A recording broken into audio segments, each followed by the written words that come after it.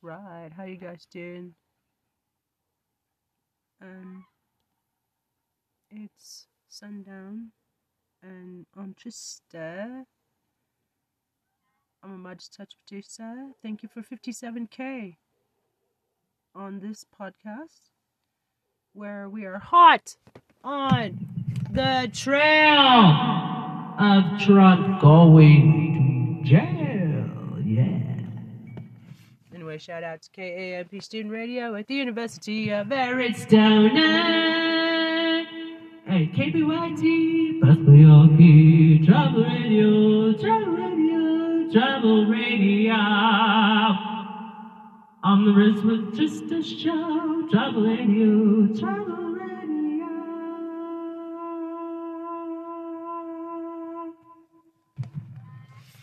Welcome back. And let's check out this Kevin McCarthy sex scandal. Don't buy solar panels.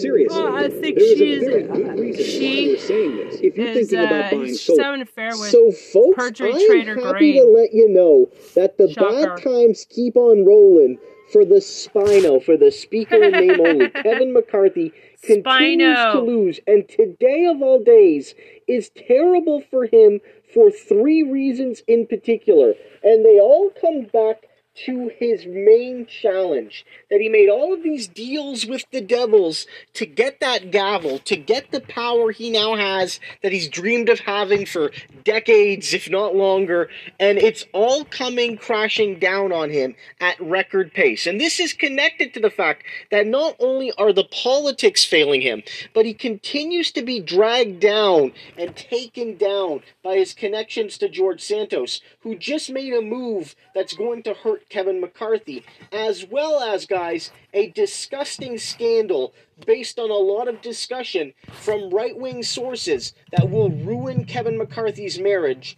in a pretty epic way. Let's start the politics, however, because it's here where the most public concern is. Not that literally, Kevin McCarthy, one of his arguments was I could build a governing coalition and rein in the crazies, and that's not happening, and as a result, he's losing everything. You might call this The Godfather meets Washington. Instead of 5 warring mob families, it's a group of Republican lawmakers from across their caucus's political spectrum trying to avoid a catastrophic debt default.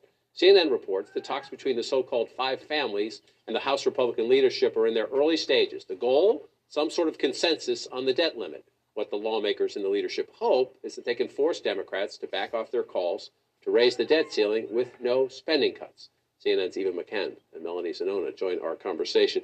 So, Kevin McCarthy, not afraid of the Godfather reference, I guess, calls the 5 disparate groups within the Republican family the 5 families.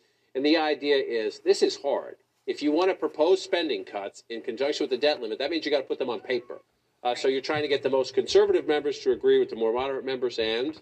So the strategy here for Kevin McCarthy is really twofold. He wants to first show that Republicans can get 218 votes for any spending plan, because one of the chief criticisms of Republicans has been they can't negotiate amongst themselves. They could barely elect Kevin McCarthy as Speaker, let alone be negotiating with the White House here. So they're trying to strengthen their negotiating hand by showing, hey, we do have a plan, we can come to agreement, and we can do this. And the second part of the strategy for Kevin McCarthy is he wants to have an inclusive process with these so-called 5 families, a Godfather reference there that I will say not all Republicans love that reference. But McCarthy wants to show that it's not just going to be leadership driven. And that's because he knows that this is going to be a make or break moment for his speakership. There is the power to oust him at any given moment. So he is trying to sort of thread the needle here amongst the various wings of his party, but it's going to be a lot easier said than done. And then if and when they come to that agreement, they still have to negotiate with the Democrats. And so let's just go. You see them up on the screen there. Yeah, Garrett Graves is a top McCarthy ally. Call him the leadership family. He's representing the leadership in there. Dusty Johnson is the chairman of what they call the Main Street Caucus. Patrick McHenry, the Financial Services Committee chairman. David Joyce, Republican Governors Group. Scott Perry, the Freedom Caucus. They tend to be the more conservative members. So far in this piece, Eva, this is Dusty Johnson. There's a level of trust and engagement within the 5 families that I've not seen in the previous 4 years. We're working really well together. Ralph Norman of South Carolina, among those who was not going to vote for Kevin McCarthy back in the beginning, who ultimately did. We're trying to get to the framework. We all want buy-in. There's a sense in us, the group putting something out, another group puts something out. They don't want that. They don't want to have, you propose this, she proposes that. The question is, you can start a conversation. Can you get to the finish line? Right. I would expect optimism from some of those key negotiators there. And ultimately, Speaker McCarthy is speaking to a concern that was voiced by Republicans, that power needed to be decentralized, that everyone should have a role in these key negotiations. But the problem for Republicans is going to be landing on what exactly these cuts will be. This is a party that has, I think, like to brand themselves on austerity. But then when you get to the nitty gritty and actually naming the programs, we just have not seen, I think, a political willingness to go that far. And Republicans get a lot more fiscally conservative when there's a Democratic president. So it notes there that Kevin McCarthy is basically trapped.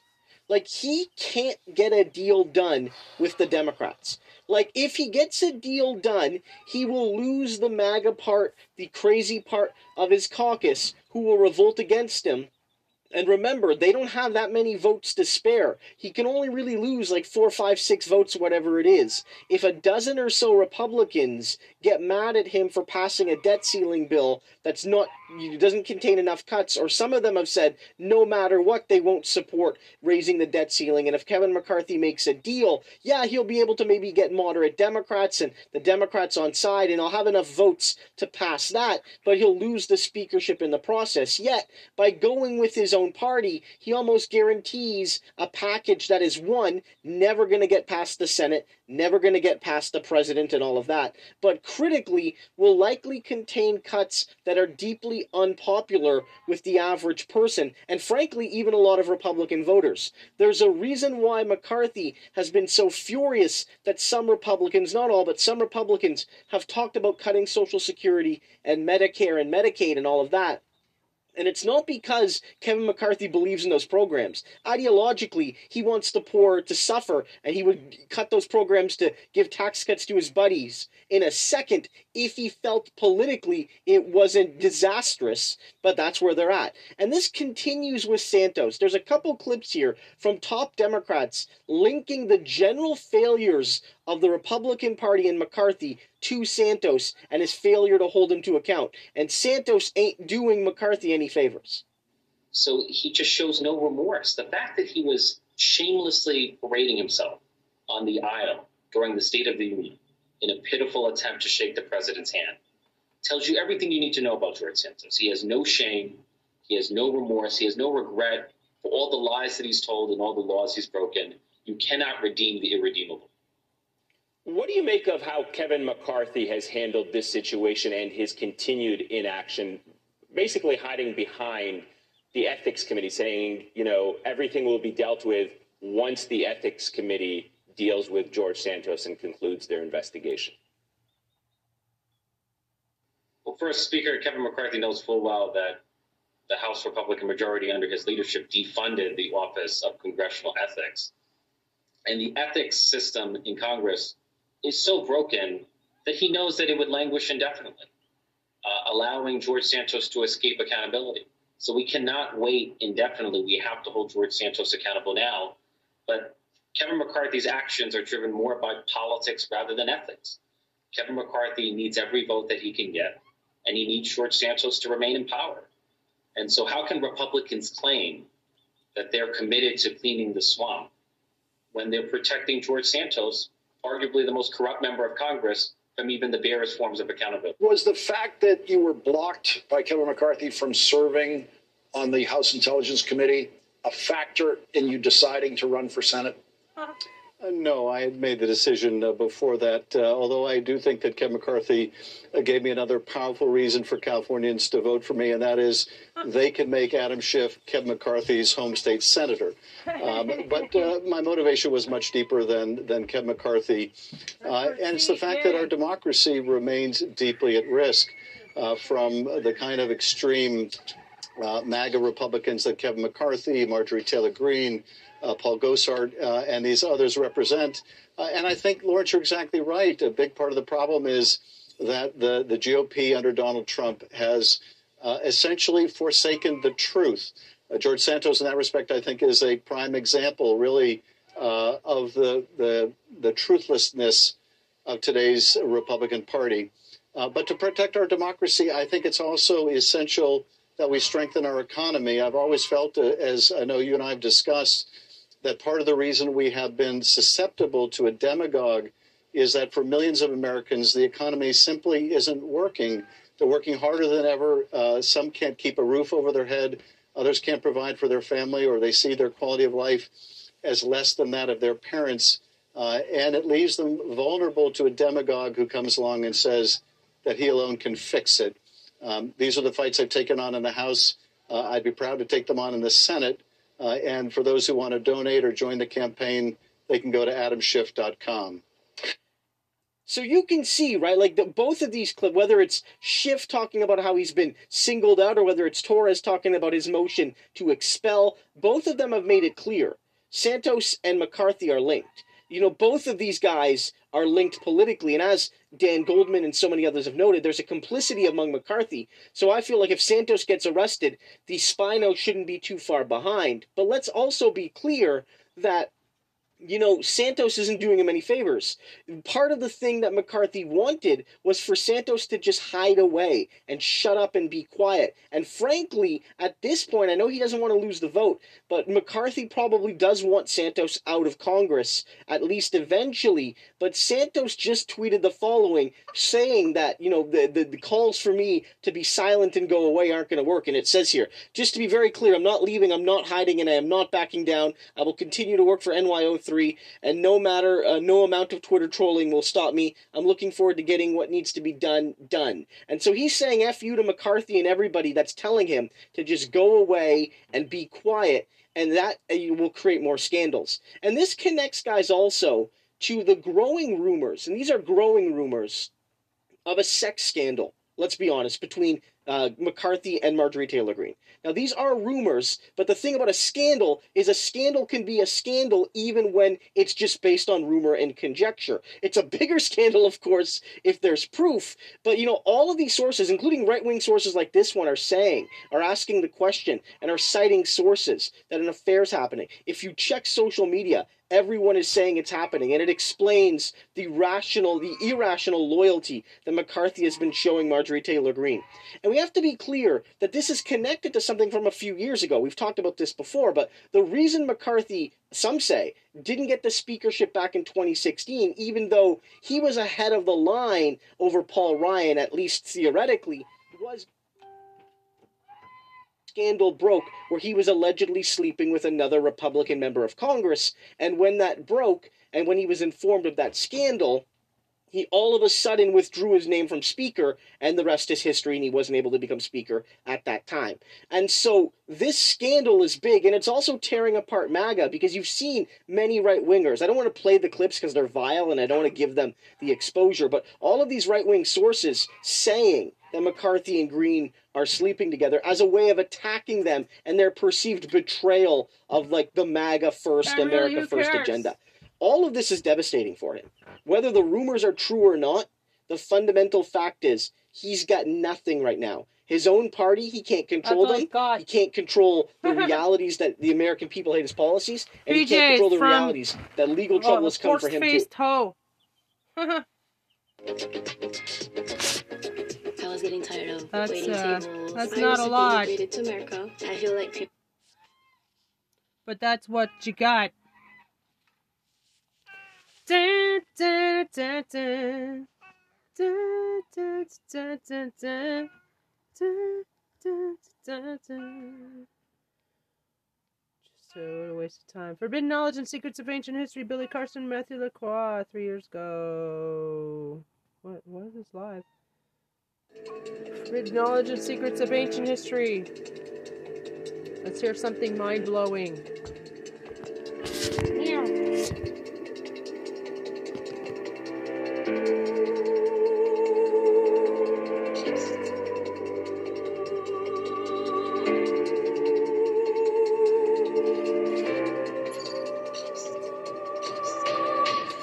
NYU professor. Hey everyone, Matthew LaCroix here. I'm joined by Billy Carson for an epic mastermind discussion and presentation, Lost Civilizations, Human Origins, and Forbidden Knowledge. So today we're going to be doing something special, where Billy and I are going to be dual reading the Enuma Elish and the Emerald Tablets, so we can understand these secrets of the past. Billy, what have you been up to, and how are you, my friend? First of all, thanks for having me back on. It's been a long time since we've done this, and I'm really excited about it. I was really looking forward to it, and I'm glad everything worked out with the weather so that we can make this connection. Since we last did a video, I've been all over the world. I've probably been around the world twice now in the last 2 years. It's just been amazing. I mean, everywhere from Cambodia, Hong Kong, South Korea, Vietnam. I've been to Akrotiri in Greece to go to an ancient dig site. I've just been about everywhere. Peru, the Nazca Lines, Machu Picchu, the Sacred Valley, Ollantaytambo, Sacsayhuama. I mean, I can just keep going on and on. I've been to a lot of places, and what's happened is I've really dug into the field research kind of firsthand, and went and talked to a lot of homegrown archaeologists, a lot of homegrown researchers that have grown up in the area, so that I can get a little bit of information about what's really gone on in the ancient past, what they think happened. And it always comes to the same thing. A lot of people are always saying the people that lived there, grew up there, know the traditions, always say the same thing, that these weren't built by us, they were built by the gods. And it's really amazing. I mean, so it's just been an amazing journey, man. And I'm so happy to be able to even, write the book, put the book out. It's doing phenomenal. Your book is phenomenal right here, The Stage of Time. I really appreciate this book, man. I just started digging into it. And it's so amazing how similar, our points of view are and everything in reference to the ancient past and ancient history. And the amount of, I respect you for the amount of research that you've done. People don't realize what it takes to be able to put this kind of information out in this level of quality. You really have to be a student of mysteries and a student of the ancient history. So I appreciate it. Thank you. So really cool. Hey, Billy, it's an honor. I really, it's amazing to hear those kind words from you, especially coming from someone of your importance. It really is an honor. I have not had a chance to travel quite as much as Billy. I'm jealous is an understatement, I think. But hopefully someday I can get there. Okay, Billy and I are going to jump in now into some slides, and we're going to review some evidence in chronological order. And we're going to start by trying to understand where human civilizations came from. A lot of times I meet people who they're sitting down, they're pondering outside, and they're wondering, where do we come from? Where do human civilizations come from? Where does knowledge, mathematics, laws, where does all that stuff come from? And they honestly like asking that question because they don't know. And of course, if you go through the education system we have in school, you're taught that human civilization is 6,000 years old or less, and that everything developed in Mesopotamia, which is true, except for the age is wrong and where it came from is wrong. And what I mean by wrong, I know that's a pretty blunt statement, but we have evidence that tells us where it came from. So we don't have to guess anymore. So many people aren't aware of this information. I think that's one of the things that we're trying to correct now. And Billy and I doing this work is that we're trying to point out and say, hey, look, we have evidence that directly tells us where all these things came from, tells us who we really are, tells us this lost history. And we're now at the point where we're trying to put those pieces together to understand it. And so what I'm showing on the screen right now, this is what is known as Eridu. Now, if you wanted to try to find out, if you ask yourself, well, what is the evidence that tells us where any of this stuff came from? Where is it? And where does it come from? Because I don't really believe this stuff. So, some of this information seems way too far-fetched. It really goes against this doctrine we're told. So provide us some concrete evidence. Well, that evidence comes from 4 places. And Billy can chime in as we're going here, and we discuss it. And I've categorized 4 cuneiform tablets that provide concrete evidence for all of those questions that I just asked. And those 4 tablets are the Eridu Genesis, the Sumerian King List, the Code of Hammurabi, and the Legend of Etania.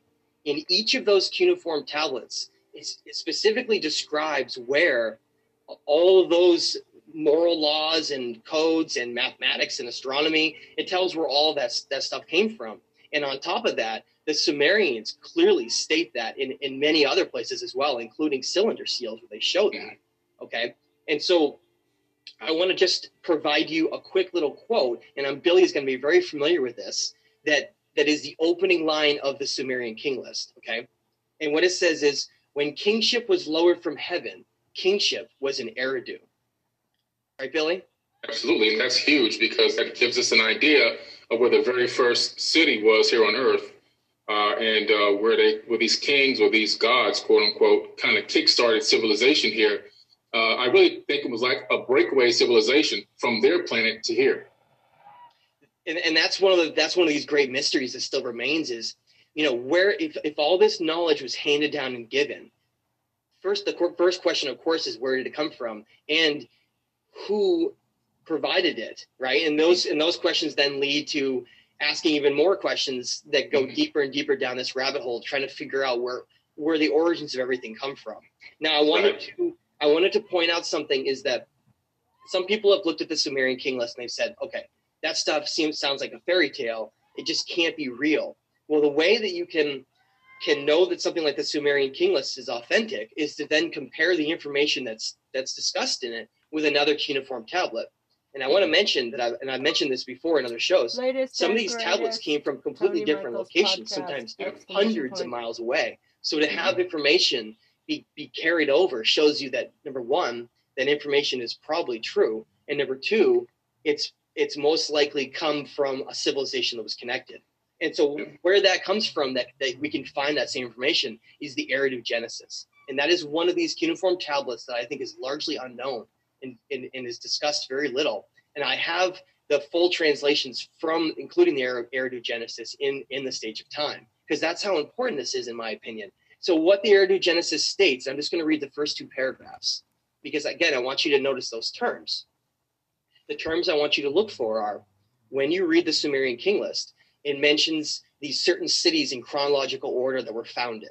Okay, it says Eridu was the first city on Earth. Then it says that Bad Tabira was the second city, followed by Larak, Sippar, and then finally Shuruppak. Now, what's important to understand about that is that Shuruppak is mentioned in these tablets as being the last city in Mesopotamia before it was all destroyed and everything had to start over again, okay?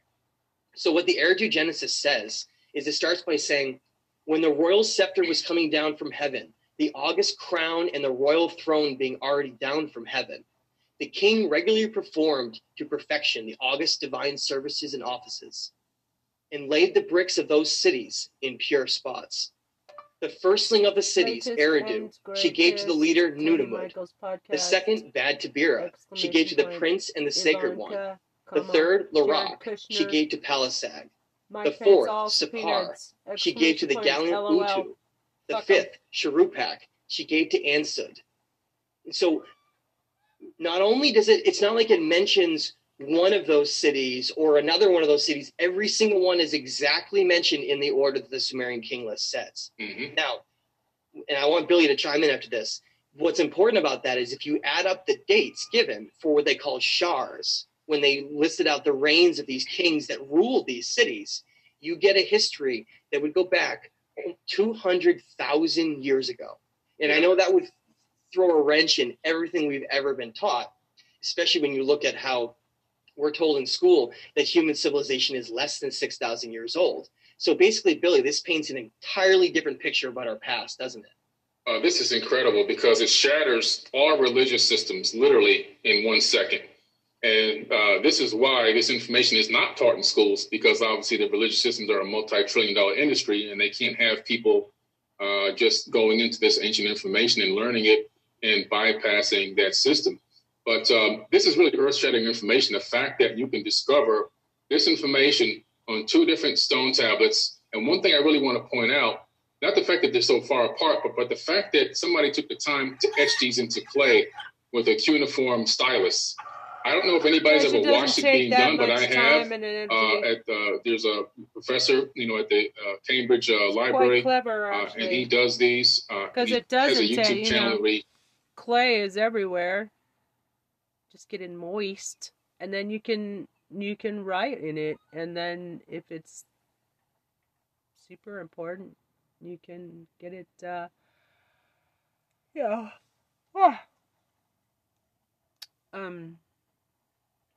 do you call it? I want to say bisqued.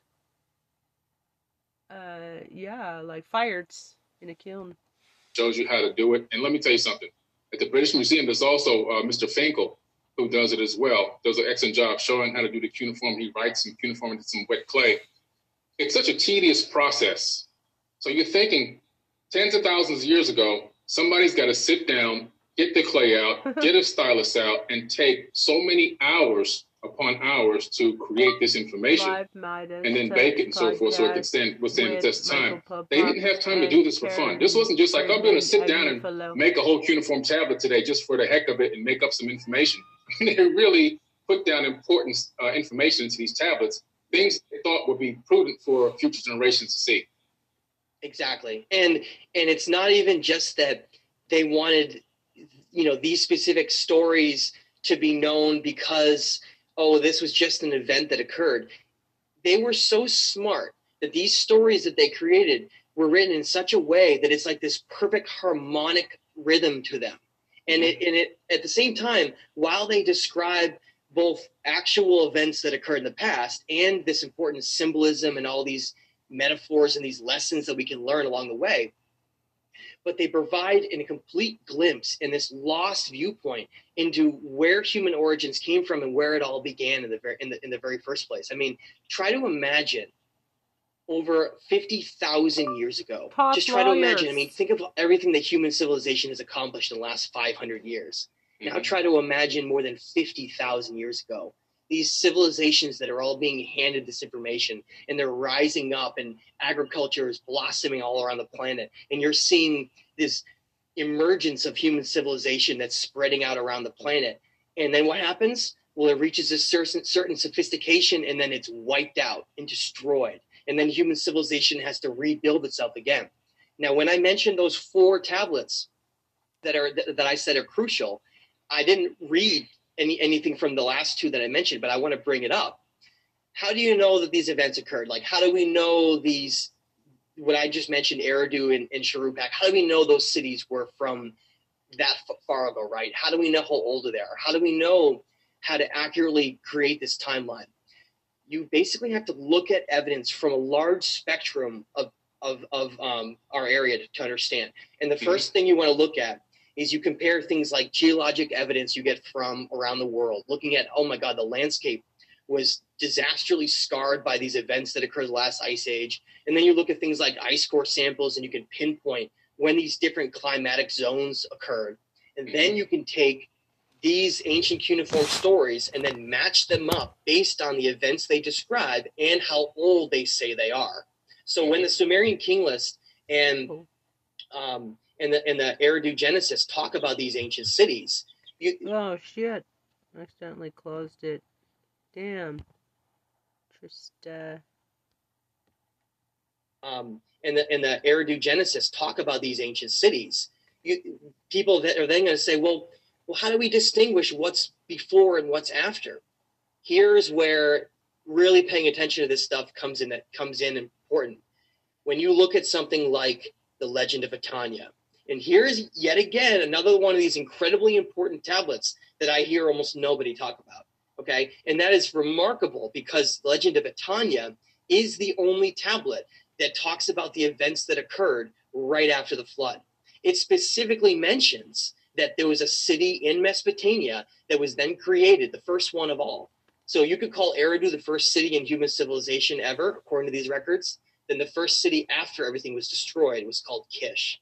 And Kish is was known as these post-Diluvian civilizations, okay? And that means that everything we know of, when we think of all these things rehanded down and then civilization restarting in Mesopotamia like we're told in school, that's all part of this post-Diluvian history. This is all part of this new epic that occurred with this restarting of human civilization over again. And that's why these time periods are so confused. Wouldn't you say, Billy?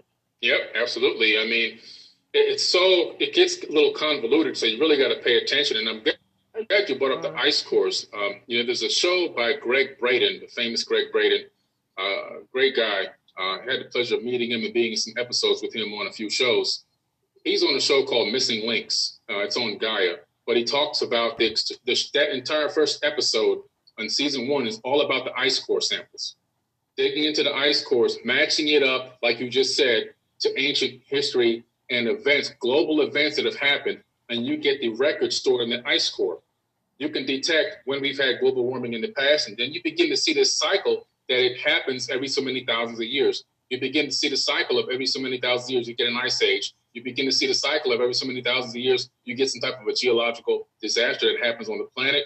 You can see the different oxygen levels, different atmospheric gases of the plant life. All that information is in the ice core. So, I mean, literally, when you study these ice cores, you can now then predict the future of the planet. And to be honest with you, a lot of people are really getting worried about the global warming and everything else. We're right on track with the ice core said we were going to be exactly right now. This is not something, to be honest with you, out of the ordinary. It's actually something that's part of our cyclical nature of this geological pattern on this planet. But the amazing thing is those ice cores line up with these ancient tablets, which is why I talk about the fact that I really believe that the Great Sphinx and the Great Pyramid are probably about 36,000 years old. Because if you go back 2 additional precessional periods to match up the Sphinx with the constellation of Leo, you end up around 36,000 years ago, when according to the ice cores and according to the Emerald Tablets, it's a perfect time to build the Giza Plateau, to build the Great Pyramid. So it kind of really it helps you paint a good picture about what's going on. And the other thing is, like you said, finding these tablets all around the world. Chief Joseph, which was a Native American Indian that was unburied in North America, was unburied from a burial tomb in North America, and what was in his pocket? A Sumerian tablet written in cuneiform text. So the Sumerians had contact with indigenous Native Americans thousands of years ago in the North Americas, proving again that they had traveled the entire globe. They also found in Mesoamerica Sumerian writing, which they call Proto-Sumerian, but that's even on Wikipedia. I mean, anybody can look it up. They even had a metric system back then. So when I tell people about, the fact that the Grand Gallery in the Great Pyramid is the longitude, the numbers match the speed of light by meters per second. Well, people go, oh, no, we didn't have meters back then. Oh, yes, we did. They had meters thousands of years ago. Everything we have now is just a rediscovery. Exactly. That's really well said. And we're going to be getting into some of those pieces of evidence from other parts of the world that prove that there was this global civilization and global connection that once occurred around the planet that was completely destroyed and wiped out. And Billy, you made some excellent points there. And I want to address a couple of them. Right now, yes, we're going through another one of these time periods. This cyclical nature time period. Don't allow the media to distract you and confuse you over what's going on right now. Oh, this warming that's occurring on the earth, completely just human induced, nothing to worry about. We're just going to fix things up, cool things down. We'll be all set, except for the fact that we're right in line with another one of these cycles that I think is based on solar cycles that occur where you get extreme warming and then a period of extreme cooling over and over and over again. And in between each one of those events, you get a disaster. Now, how big that disaster is going to be depends on a lot of factors, especially if you have an ice age. And that's why I want to both remind people that that's why this information is so important to learn right now, because we're in this window where we have all of this available to us, and we don't know how long that window is going to be. And secondly, thankfully, this is the part where I go the positive direction on this discussion, is that we don't have an ice age right now. And that's something that a lot of people, it gets past and they say, oh my God, these events that occurred back then, they're going to be just as bad right now. Well, they sort of can't be, because without that ice age and having 1 to 2 miles of ice above where I'm sitting right now, talking to you, you're not going to have that massive outburst of water that flooded, which is what was one of the major components, I believe, behind what they describe as being the Great Deluge. Now, I do think that there is earthquake and volcanic activity that occurs as well. And I'm not going to poo-poo the idea that we're not going to have challenges that are going to be coming up in our future. But we just have to understand and really look back at these events in history and then learn from them and try to figure out if we're going to go the same route that these ancient civilizations did and disappear, or if we're going to be able to stand the test of time and our civilization is going to continue.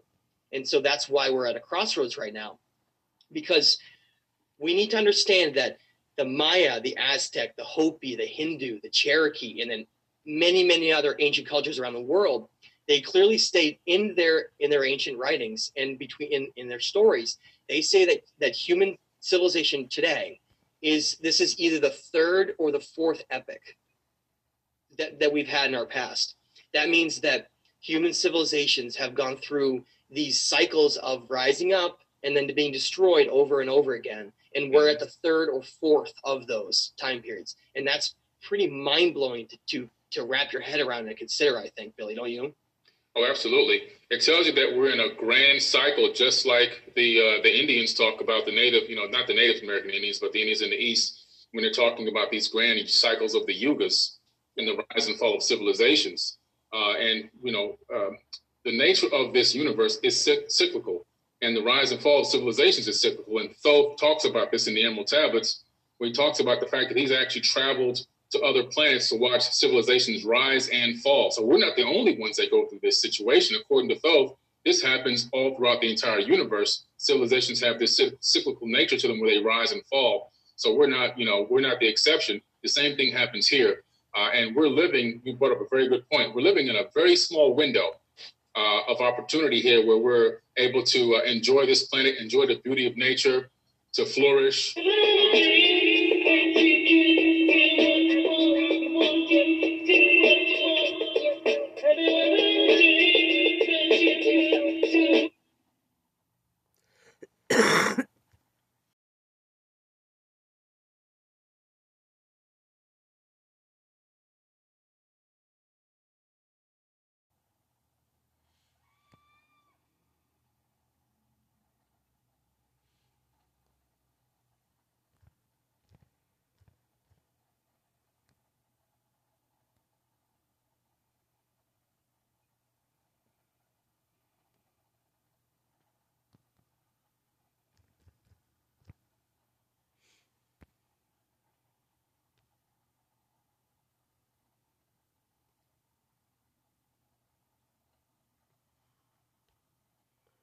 Okay, I forgot to tag.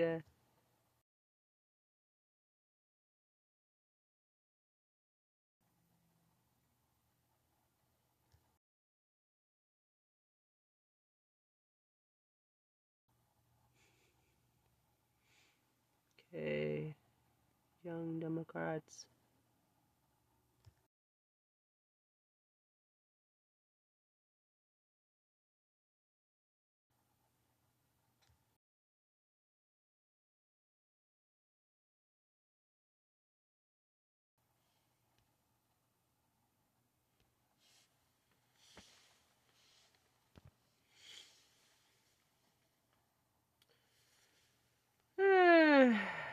Big man. And really, it's a shame when you see this when you can really understand how small this window is. It's smaller than a blink of an eye. It's quicker than a blink of an eye. Geologic time-wise, yeah. Geologically time-wise, yeah. So we're here, and we're battling each other and fighting each other, and we're pulling each other apart. We should be spending this little bit of precious time that we have to love each other, to show unconditional love to your brother and your sister, to unite, to make, and maybe even to find a way, if we join up, to break this cycle, or maybe, travel the stars and do things that we have an opportunity to do while we have this window of opportunity here before the next geological disaster. And it's not to be negative. It's just that it's just part of life. Just like your avatar body is born and it grows up and it lives, and when it wears out, it passes on.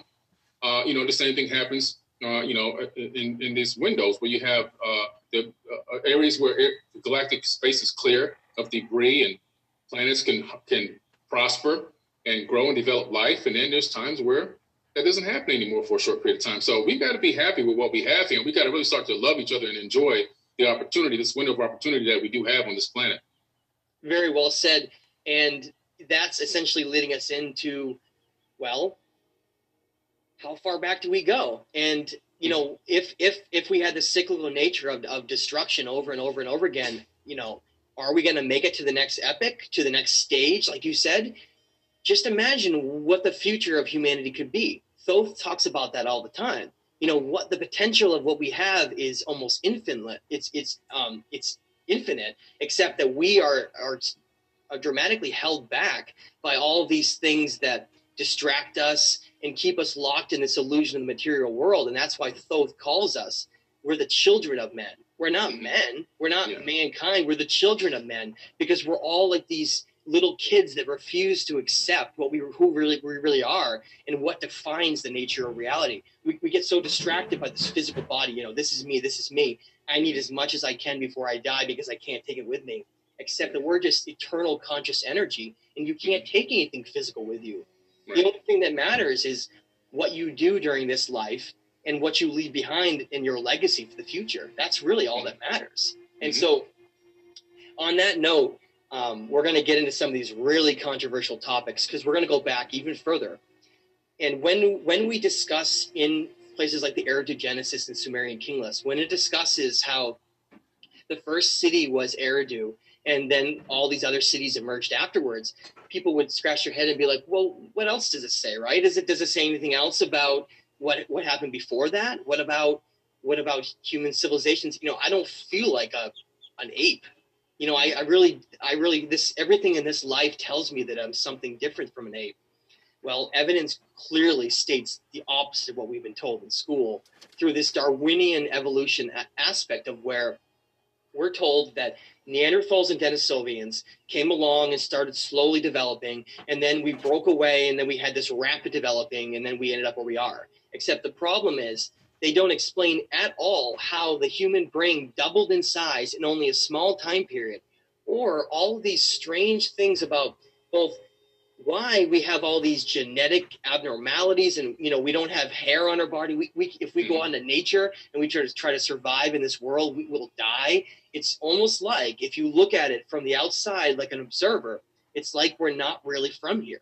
It's like we're just here as visitors and stewards here to learn and grow. Whereas what we're told is that we're just sort of this ape that got here where we are because of survival of the fittest. And because of that, we can do whatever we want. Right, Billy? Right. Yeah, I totally don't agree with that. I believe that there's micro changes of, that organisms are capable of, but the macro changes, like what they're describing in this evolution to go from a monkey to a human being, it would take, probably billions of years. Even just a 2% variance, which is the difference between us and a chimpanzee, that 2% variance literally takes multi-millions of years if they were to, quote unquote, be real macroevolution. And so I really do believe, after looking at the research, after analyzing information in biology having to do with chromosome number 2 being fused in the human genome, having the telomere caps put on the end of chromosome number 2, and mainstream geneticists have said this had to be done in a laboratory. They said it out their own mouths. They've written this down. This is like, well known, but they can't say who did it. But they can tell you it seems to happen around 200,000 years ago. Isn't that interesting? Isn't that the same age we gave? If you add up all the dates for the reigns of these cities, you get just over 200,000 years ago, which would fall in line with the first city ever created in this whole biblical story with Adam and Eve and the creation of man, right?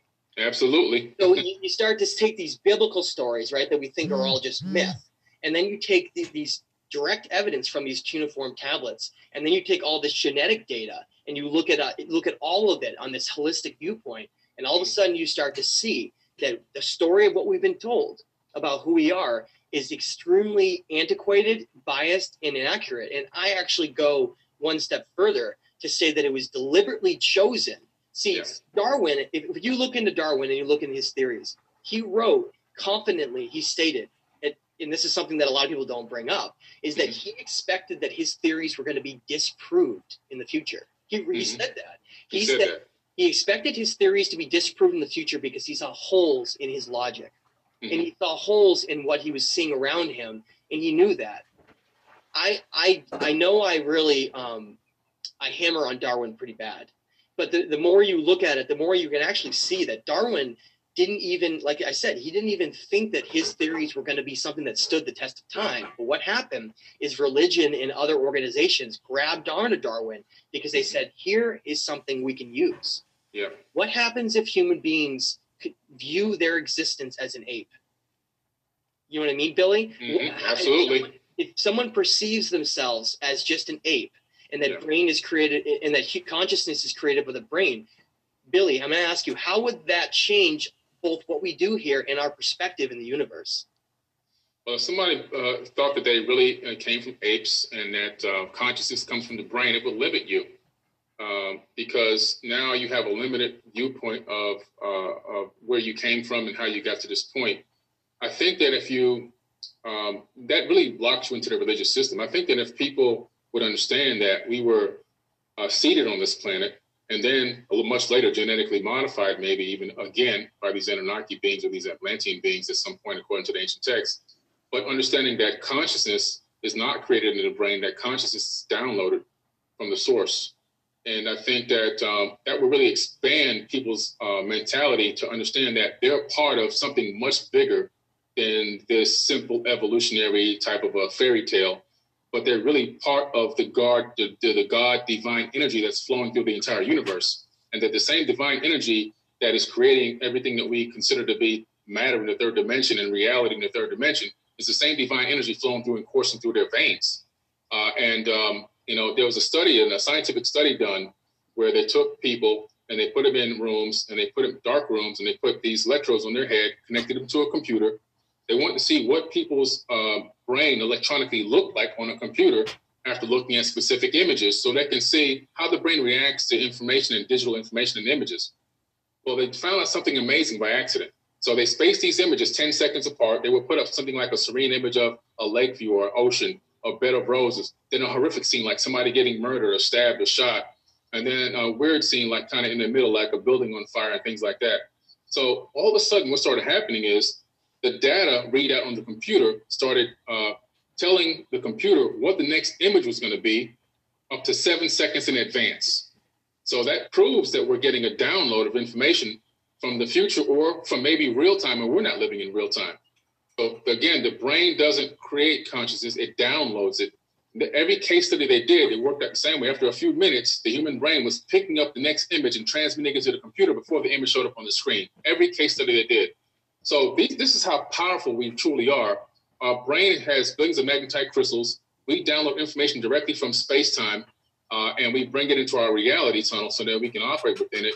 But that's a whole other point of view that they don't really want us to know. They want us to keep us very locked in and focused on, ape to human and 6,000 years and all this other kind of crazy stuff. But the true reality is we are much bigger and much more important than this evolutionary fairy tale that's been taught. That's right. And that's really well said, Billy. I could not agree more.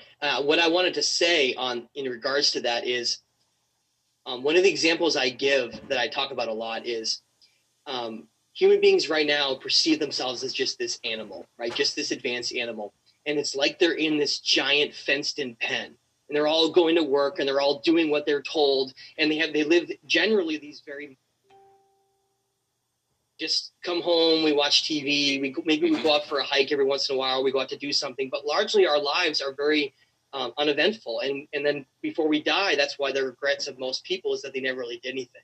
Okay. Mm-hmm. Now, so that's this farm of conformity that we talk about, where the perception of reality that's been created here is not simply just based on some scientist that created it and, that's what all the evidence says, so we're going to go along with that. It's actually a paradigm to control our consciousness and how we perceive reality here. Because we're about to read some cuneiform tablets that completely contradict what we're told, and you're going to see how this mindset could control human civilizations. So getting back, before we start that, I want to bring up a point, getting back to this farm of conformity. Those animals that are in that farm, doing what they're doing on a daily basis, going to some dead-end job and wasting all their energy and time, and then they die and they wonder what they spent all their time doing. If those animals, and I use that term animal as just an example, because we're not really animals at all, are we? But if those animals realize that they're not farm animals at all, and that they're actually this incredible being that doesn't belong caged at all, it belongs, doesn't belong having its wings clipped, it belongs out expanding consciousness and reaching the infinite stars and all of these things, whereas the complete opposite is happening right now. And when you discover the truth, and when you read these ancient translations and tablets, and when you look at all this data, it's like finding a hole in that fence and running away and never coming back ever again.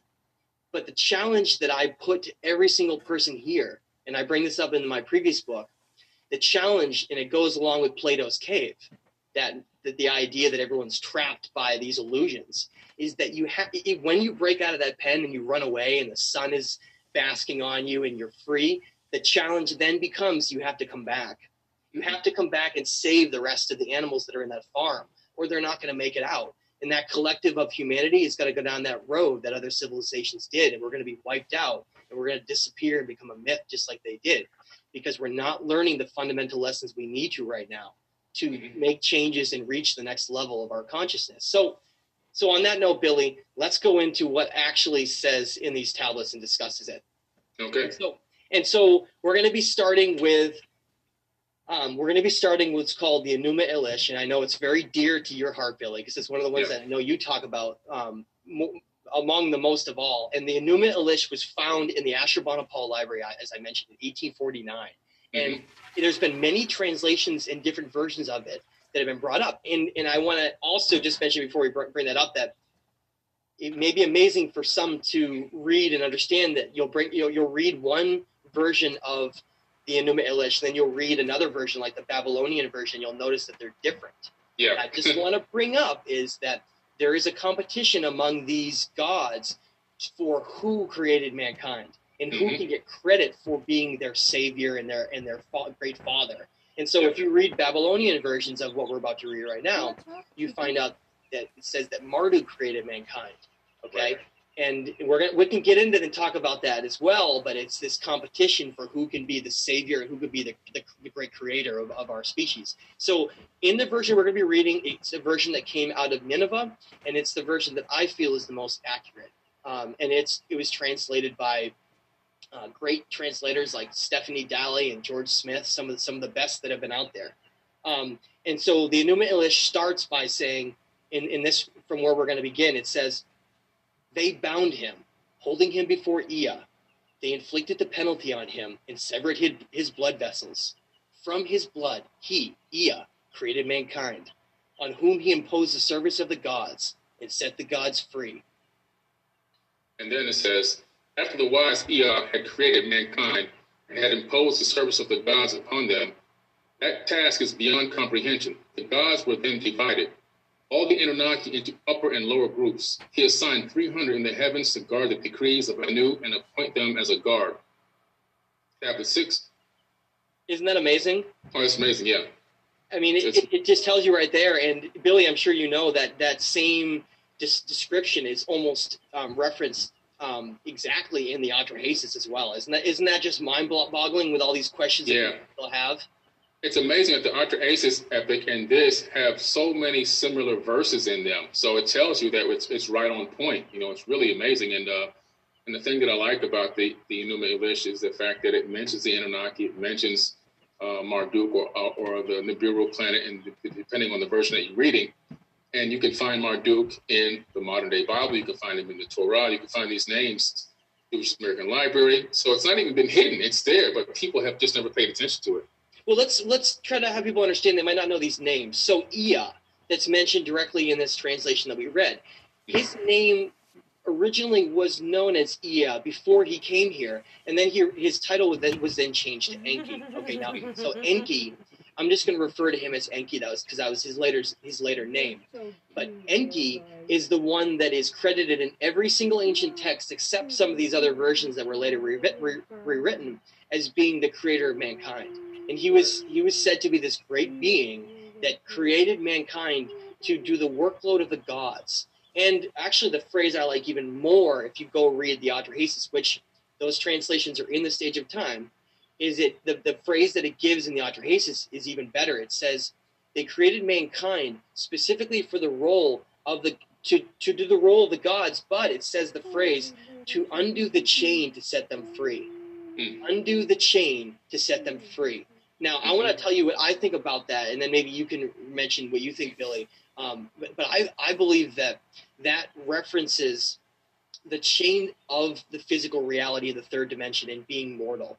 I think the beings used the human race as a way to achieve immortality and also probably to achieve a non-physical existence here, where they could go into upper dimensions and basically rule over us because we exist in a lower state of awareness than they do. And then you can chime in, but I want to also mention is that, well, who is Marduk? Because we brought that up. Marduk is credited as being the first son of Enki, Ea. And so this competition arose between these younger generation gods and the older generation gods over competing here on who could rewrite everything, who could become the savior, who could become the great god here. And that's what this competition has been over and over and over again. And that's why Billy and I try to fight so hard to try to get the most accurate information, because it's a battle of information, and it's a battle of understanding the truth, right, Billy? Oh, it's a big battle. I mean, even I just made a post on Instagram about the fact that Marduk, also known as Amun-Ra, is responsible for the defacing of a lot of these statues and these hieroglyphs around Egypt. And a lot of people got immediately offended, and they're really going crazy on the comment feed. When I get off of this show with you, I'm going to check my comments. It's going to be real hectic, because people don't want to come to terms with the fact that this was done in deep antiquity. I've been to Egypt. I've seen the thousands upon thousands of defaced gods on the hieroglyphs. I'm talking about temples with glyphs, probably I would say 200,000-300,000 glyphs in one temple, all chipped away. Faces of all of the statues broken off. And these go way back further than Napoleon. They want to say Napoleon went and shot the noses off, and people didn't want people to know that there were black people. That's what. No. Amun-Ra, also known as Marduk, is the one who had this done. Because why? Because he wanted to be known as the one and true only God, the same term that actually made it into modern-day Bible. These guys had big egos. I mean, big egos, man. And they were battling each other consistently to be the one to do this and the one to do that. And matter of fact, if you look in the modern-day Bible, look at the book of Deuteronomy. The book of Deuteronomy, and especially when you figure out that the word God in the Bible is mistranslated with God singular, it's supposed to be God's plural, everywhere in the entire Bible. Yeah. It was purposefully done.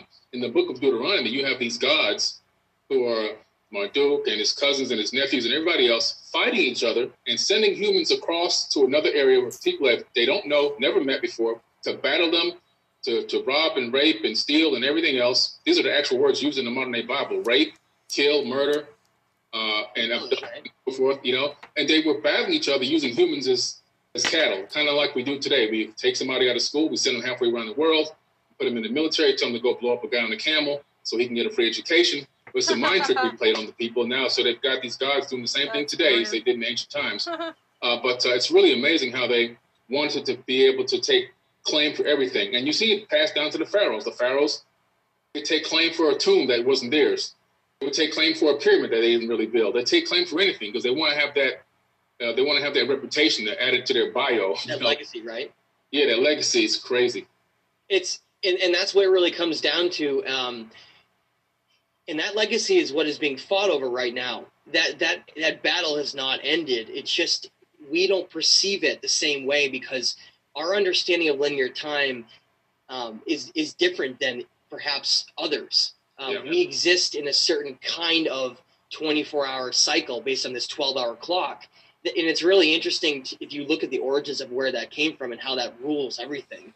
Because how we perceive time is how we perceive events and how we perceive how things go over the course of history. And I want to bring up a couple little interesting points as we talk about human origins. Is that, and we really touched on that well when Billy was discussing how we download consciousness, or we're like antennas for consciousness, and that we're really these beings that are here that didn't arise from just an evolved state. Now, I do believe that human beings are a product that includes a primitive ape, but that as like a blueprint. But that doesn't mean that that's our complete origins. Let me give you an example.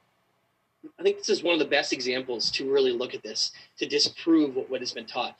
Billy brought up what's called micro versus macro. Micro means very small. Macro means larger. And that's one of the things that I talk about in the Stage of Time a lot, is that, like Lloyd Pye says, evolution, as we've been taught, is much more likely to be on a micro scale than on a macro scale, meaning that small things do happen over time based on the environments and things that occur. But large things either take a really, really long time, or they did not happen the way that we're told. And I think the same thing happened with humanity and the human race. Because if you look at how far back the human race goes, and everything we've left behind in writings, everything we've left behind in observations throughout time, there's never been one mention ever of an ape that's been observed changing on a level that we can understand that would be related to evolution. Yes, there's apes that can be taught gorillas and things that can be taught how to read certain things and certain intelligence, because they do have an intelligence that can reach a certain level and that is rather intelligent, but it's nowhere on the same scale of what human consciousness and the human brain is capable of, or even on the map of the inner planets of our solar system close to our sun. I'm talking about Mercury, Venus, Earth, and Mars. Those four and our sun are mapped out right there at Giza on the plateau. Amazing cosmical knowledge. Basically, we're looking at a lost civilization with technology that was existing, and it's now just these remnants and pieces that are left.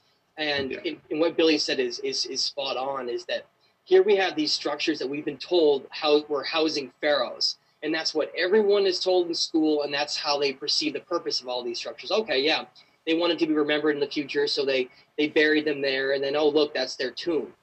Yeah. Whereas when people, that's what we're dealing with here, is that there's a paradigm that's been created about ancient history and about our origins and about everything that we perceive in reality to create this certain doctrine here of what we think and what we follow. Whereas when you start looking at the evidence from the Great Pyramids, you, like Billy said, you look at the Great Pyramid of Giza and you say, there's never been a pharaoh ever found there, and there's not even ever been any hieroglyphs inside. In fact, there's all this strange technology with these chambers pointing at different star systems and water being utilized underneath, and all these secret tunnels connecting all these specific points. And quickly you get to realize, oh wow, so this is not a tomb at all. Then you factor in things like the fact that this is located right in the very center of the landmasses of the Earth, and that it's on these important ley lines, these convergence centers of energy, just like all the other structures all around the world that we're about to go over in a few minutes. You get to see that there was this giant grid system created here.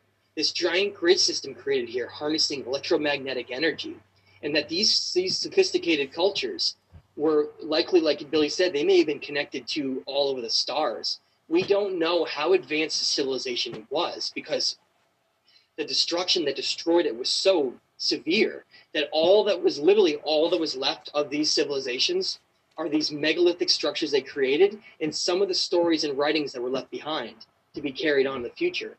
Everything else that existed was either buried or destroyed over time. And so that's where we're trying to put these clues and pieces together to these lost civilizations in human history that connect all the way back to human origins. But that story does not end in Egypt. It does not end in Kem, because we have to understand that Egypt, the name itself, is a name that came later. And I want to point out, and I've mentioned it many times, is that we see a distinct difference in the sophistication and building of a lot of this advanced technology in Egypt, along with some later building of the dynastic pharaohs, and I want to point that out. So when you go to a place like Karnak, and you have these large blocks of things like travertine, and you can't find travertine more than 1,000 miles away in Turkey, and you have these huge granite blocks like above the tomb of Osiris, which is not a real tomb at all. It's more of a physical, a non-physical energy reincarnation tomb for a great being, Osiris, that I believe was connected to Enki. But anyway, when you start to look at that, and you look at those massive stone blocks that were quarried at the Aswan Quarry, hundreds of miles away, it all starts to make sense to say, so these different distinct time periods occurred with these different civilizations that then passed down knowledge to the next one that came. And then over time, every single time one of these civilizations came later, more and more knowledge was lost. And then before you know it, we lump them all together as just one civilization. And that's where a lot of this confusion comes in, right, Billy? Oh, absolutely. I mean, you hit it right on the head. I mean, literally what's happened is every time you move to another generation or another dynastic era, the technology gets worse, the construction gets worse. And it's a video that I had made, I guess, with some other guys on YouTube where they kind of gave me an impromptu interview. And I told them that the further back you go, the more perfect the construction, and the closer you come to forward in time, the worse the construction. And I've seen the opposite we've been told, right? Exactly. I mean, how could that be? How can it be perfect in the past, in the deep antiquity, and then be worse in the current day? And anybody who doesn't believe this, you just need to do one thing. Save up your money, fly to Egypt, land in Cairo, and look how the people live. Look at the buildings that they're living in, and then go to the pyramids, and you're going to go, oh my God, how we have fallen.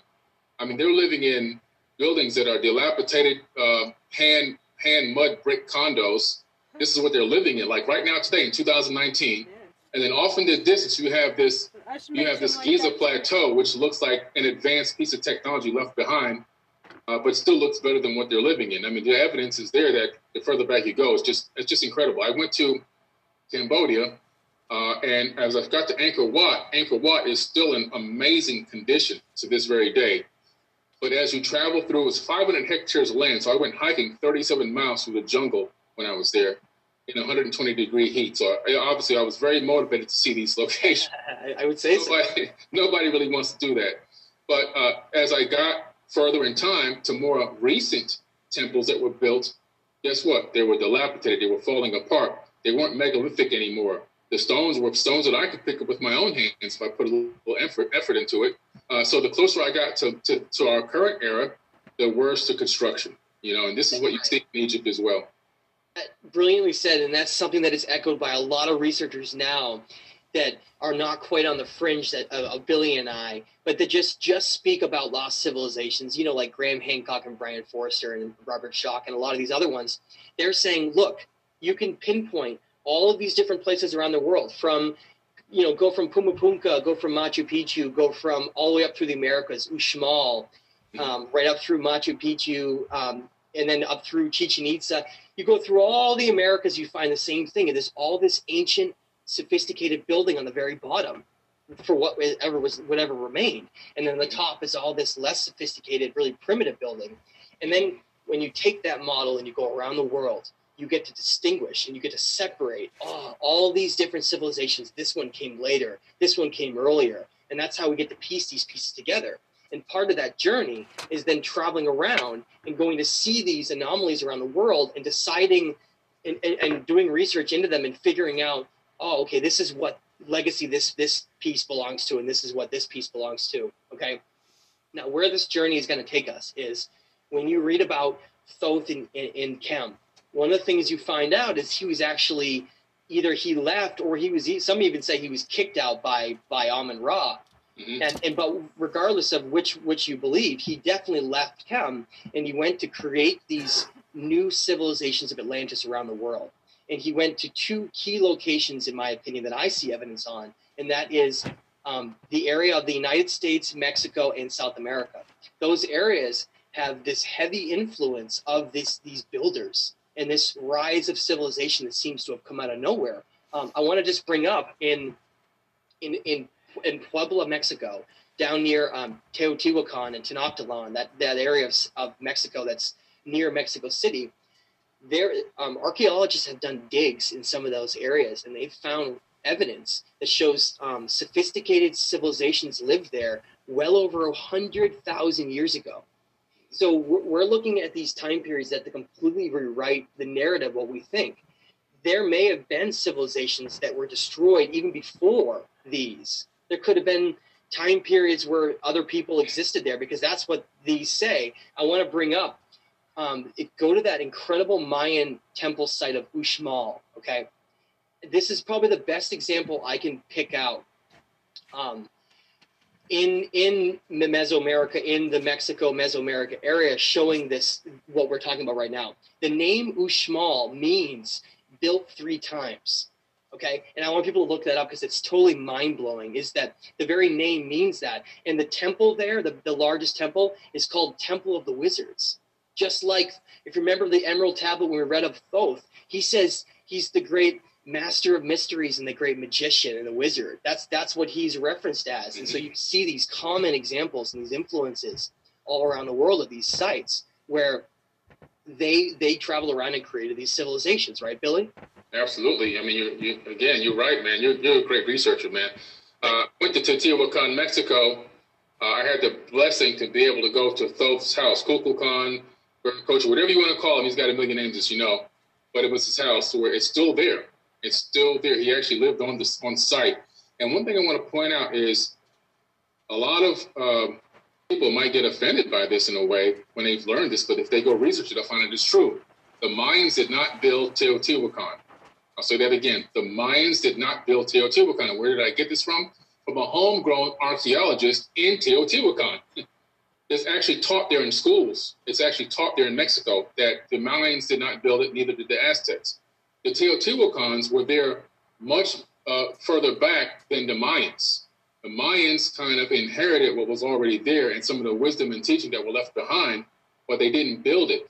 And then there was a volcanic eruption much later, a couple hundred years later, in a valley, and the Aztec people had to migrate out of that area because their whole city or their living area was destroyed, and they stumbled across Teotihuacan, and they inherited it as well. Okay, so this is why you have a situation where you see advanced technology, advanced building techniques being used, and then you have these people that are still, killing and cutting people's heads off and cutting their hearts out to give to the gods and sacrificing virgins and all this. Going, wait a minute, how can you be this technologically advanced, but then you're doing all these sacrificial things and all this other stuff that didn't really make any sense? It's because they were almost like a cargo cult in a way, and they were trying to bring the gods back, just like we've done here on Earth in modern times with the people from Bikini Atoll and stuff like that. So it's really amazing. I mean, these Anunnaki, Atlantean people, whatever you want to call them, they really made their way around this entire planet. They influenced so many civilizations, and when both left out of Africa and came to Mesoamerica and kickstarted the civilizations here, they built this super advanced civilization. When I went to Mexico City, there were literally hundreds of hills in Mexico City. So we're talking with the archaeologist and the driver, who's also a researcher, and he's pointing at all the hills, and he's saying, you see this hill, you see that hill, you see that hill? I'm like, yeah, what's up with all these hills? He goes, every hill is a pyramid. Underneath the street, underneath the tar, underneath everything, underneath the church. So what they did was, he said in ancient times, they blew up, not ancient times, sorry, in more recent times, the Spaniards blew up the tops of the pyramids and then put churches on top of them. And so Catholic churches. So unfortunately, that's what's happened. But if you were to go and dig up every one of those hills, you're going to find literally hundreds of pyramids just in that one area. So it's really amazing and astounding what was accomplished down there. And I wish I could just get in the time machine, man, and go back. But that area, that whole entire region was highly sophisticated. And at Teotihuacan, if you really take a good look at it, it really looks like an advanced spaceport to me. I can envision some type of launch tower. Those shorter platforms look like launch towers where you would put a vehicle up to that would just kind of sit there on a pad waiting to take off. Just in my personal opinion, that's what it looks like.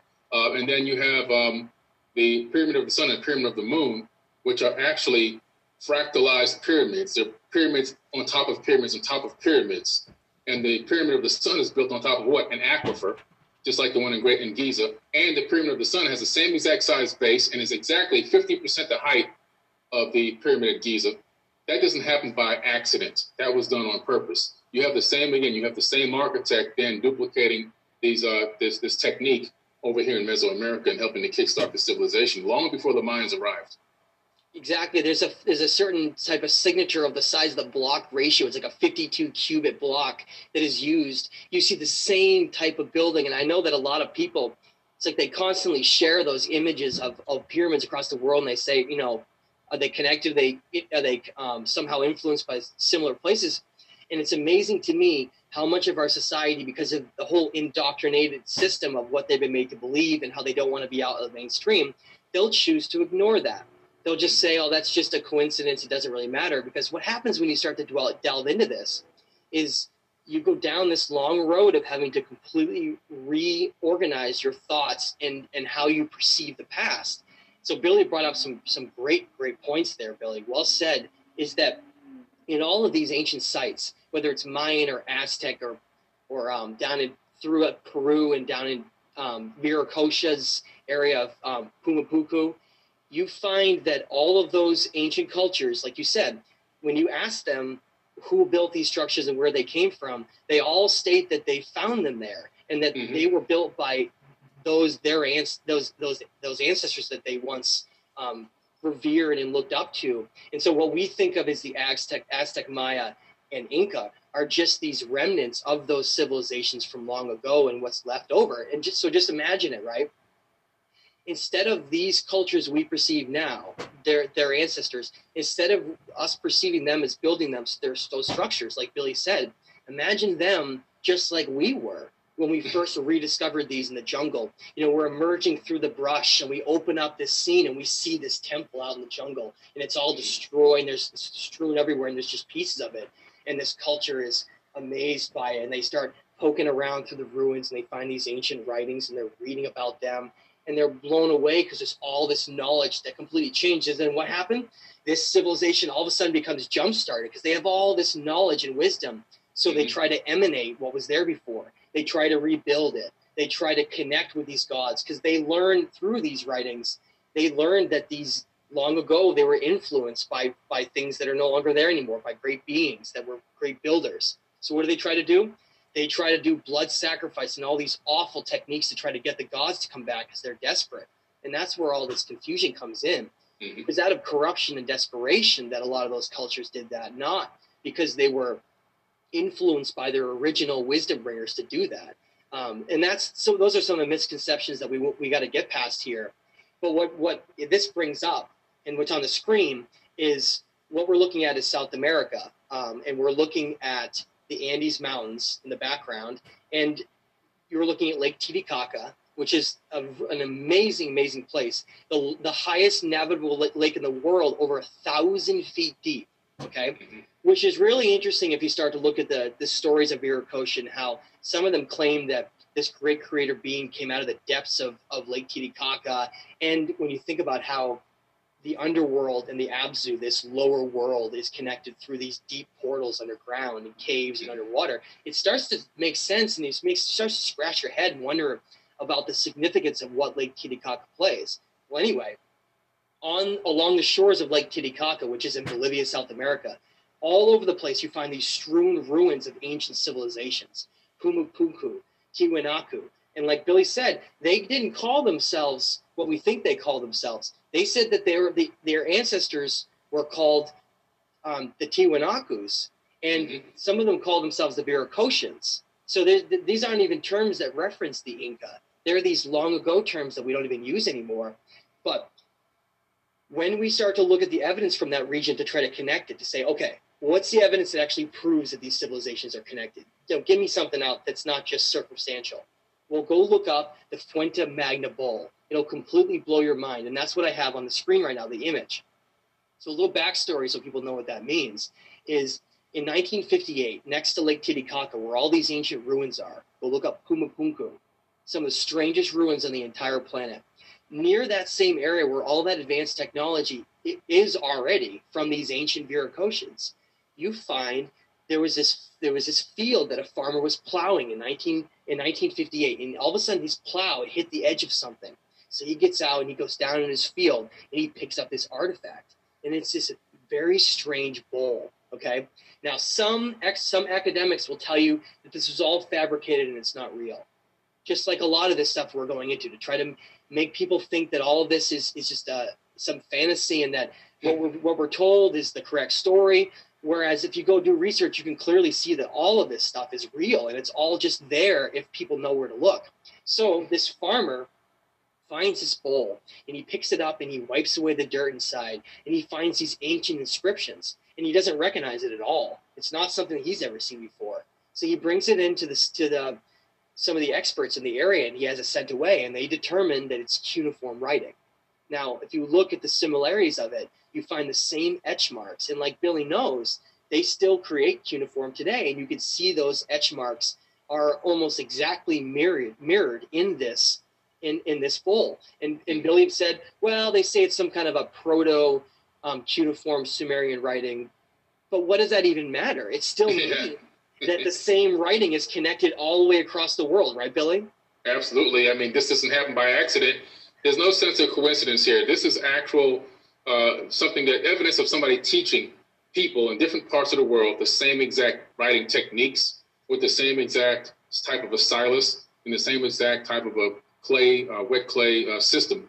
And like I said earlier, before we got on the air, was Mr. Finkel at the British Museum has a great little video, very short video on YouTube, where he actually takes a stylus and he impresses into wet clay and begins to do the cuneiform writing. And it's very tedious to just make a one name or one word or one phrase. That's why I think that these cuneiform tablets are so important, because you've got some information here, and we've got millions of these tablets now that have been discovered around the world, but we've got information that somebody took their tedious time and effort to create and write and then bake and put it on in a way that it can withstand the test of time. And I think when somebody goes to that level of effort to put information out, it's well worth our research and investigation to look into it, because it's like a time capsule. It was put here for us in this current era to read it, decipher it, and to realize the true history of our ancient past, what went on in the ancient past. And it's really an amazing window that's been open for us to figure out what happened back then, because the past is prologue. So we can analyze this information from around the world, all these cuneiform tablets, these bowls, these artifacts being discovered, these megalithic structures, and we can analyze all these stories from all these Sumerian cylinder scrolls and everything else that we've discovered now, and figure out how can we prevent this from happening in the future? How can we curb this cyclical nature of rise and fall of civilization? Can we stop this cycle from rising and falling? Can we get to the next level? Can we become a type 1, type 2, type 3 level civilization and harness the power of our star and prevent galactic collisions with asteroids and comets? Love it. Exactly. You know, so can we get to those levels? And I think what we're doing, me and you, Matt, I think that it's so crucial, because it's like we're really the pioneers of bringing knowledge and information to the general population, which is going to spread like wildfire, and maybe, just maybe, giving us an opportunity as a civilization to bypass this cycle of rise and fall and get to the next level as a civilization.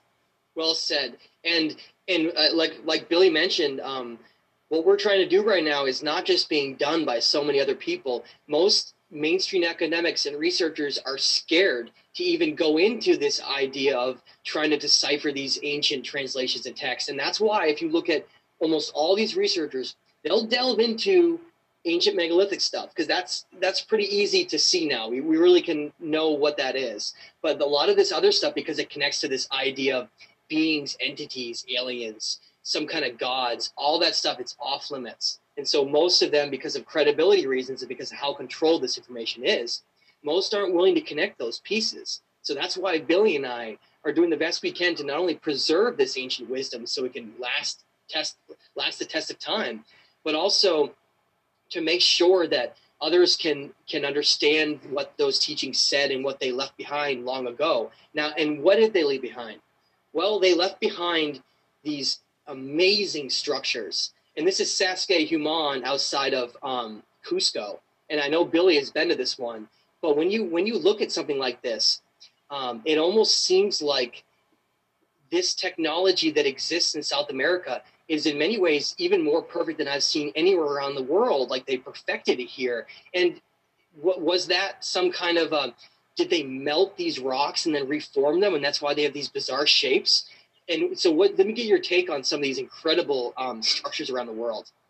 Man, this is just amazing. I mean, even seeing this again, I was there. So, it's just I'm so happy, man, the way that I've been able to live my life. I mean, I've been there. I've touched those stones right where that gentleman is standing. I've took a picture right there.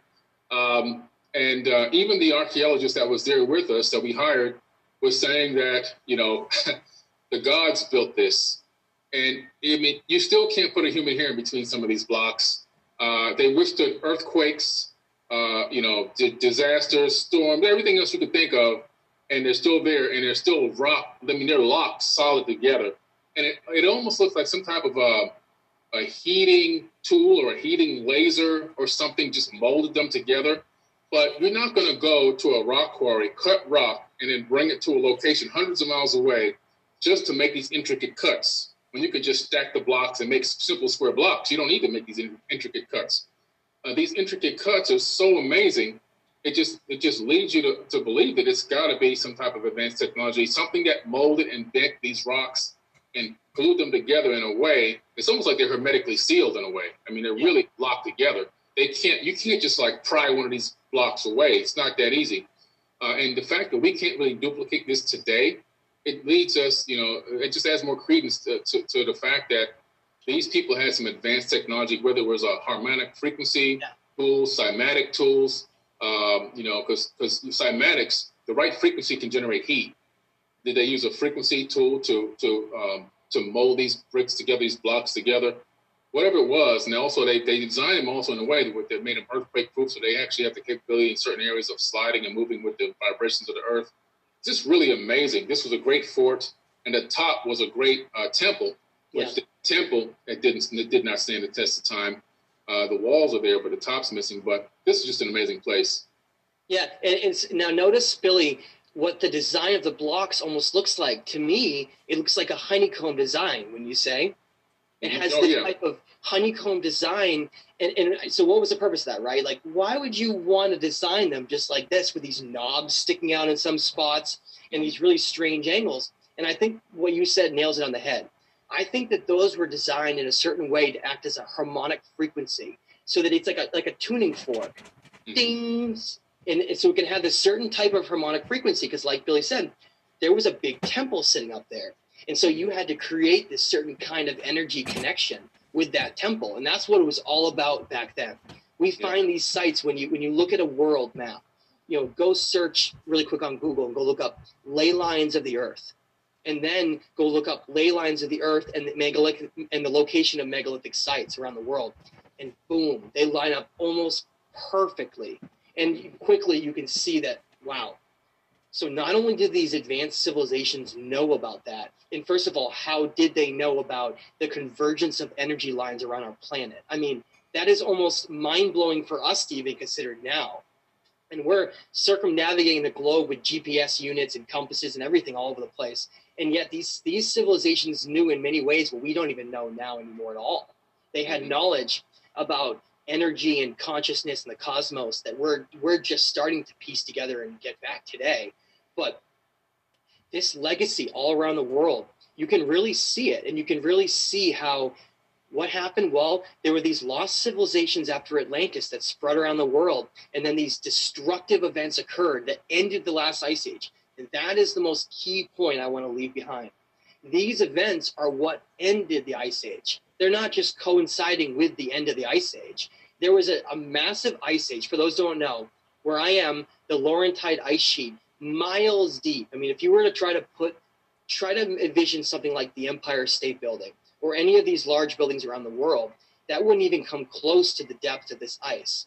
So if you had ice ages covering the world, and then those ice ages, that ice rapidly melts, and you get these global tectonic shifts and earthquakes and tsunamis and sun coming in on coronal mass ejections and like burning structures and causing vitrification on it. When you're seeing all that evidence around the world, it paints this picture of these cataclysms that were so disastrous that they're like something out of some Hollywood movie that we can't even imagine today, because they were so severe that they wiped out all of these civilizations around the world, to where I think that there was only a few elders that remained.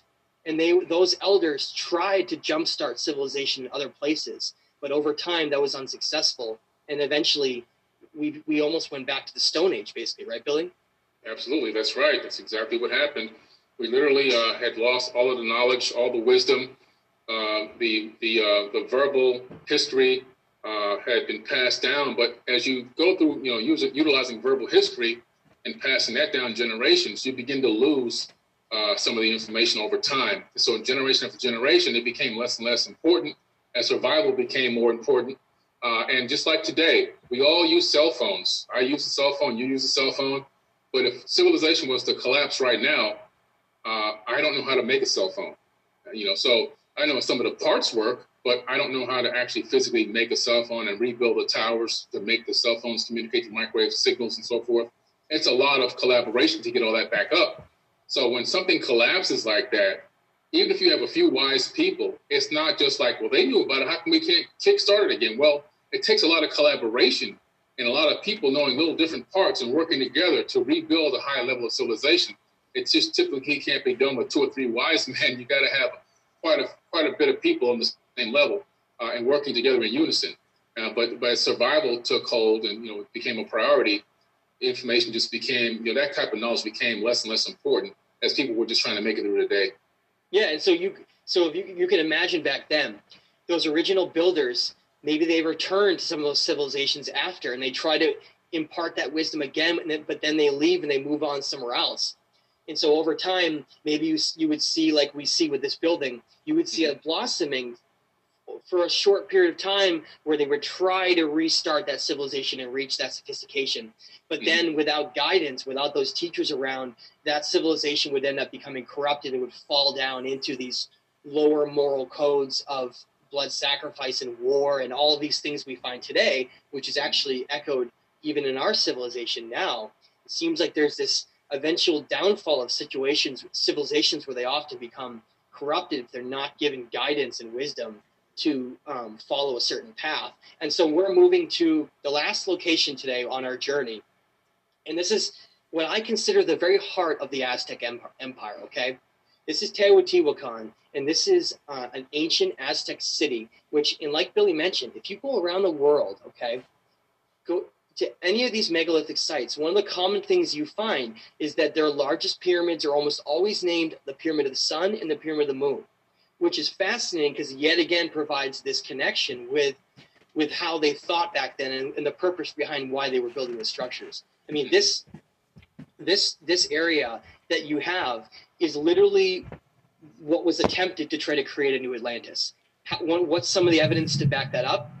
Right next to this site is a place called Tula, Mexico, where you have these massive statues of these huge guards, and they're called the Atlantean warriors. And I bring that up every time because they're specifically called that as part of the ancient wisdom. That's not a name that was given to them later, but it proves to you, it shows that that was the whole purpose, was they were trying to create these new Atlantean civilizations, and that those pieces, whether you want to talk about the Olmec, whether you want to talk about the Aztec, the Maya, the Inca, the Viracochans, and many, many other branches of that, they're all just this part of this lost history that we're just trying to put the pieces back together today, right?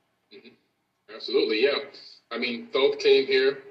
His name changed many times while he was in Mesoamerica. I mean, he's been everybody. Kukulkan, Quetzalcoatl, Viracocha. He might have even been Lord Pakal.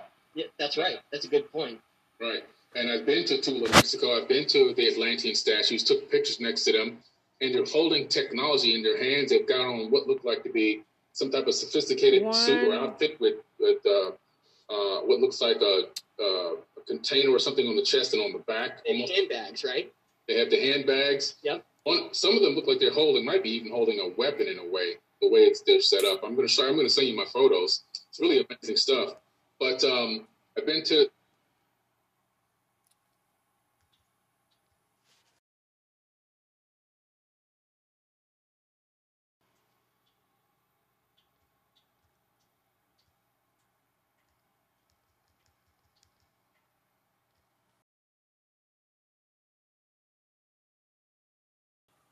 Hashtag politics AF. Thanks for 57K listeners.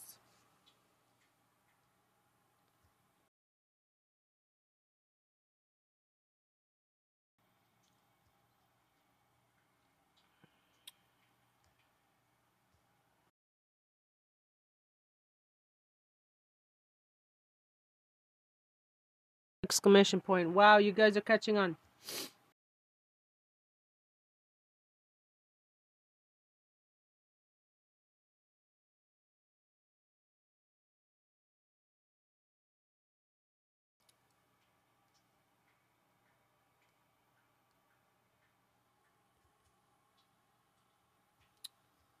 Just 7 downloads, call it.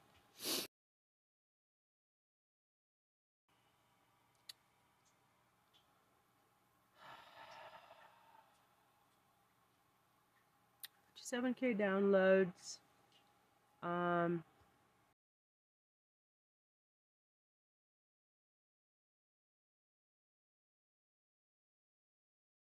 I swear like a sailor.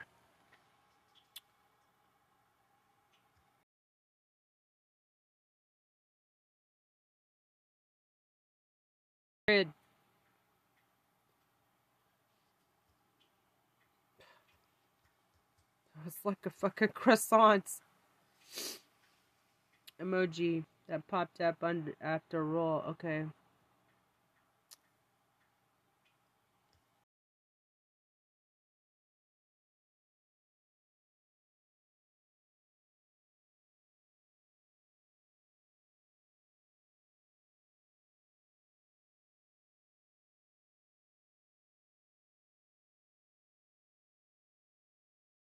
podcast on the planet.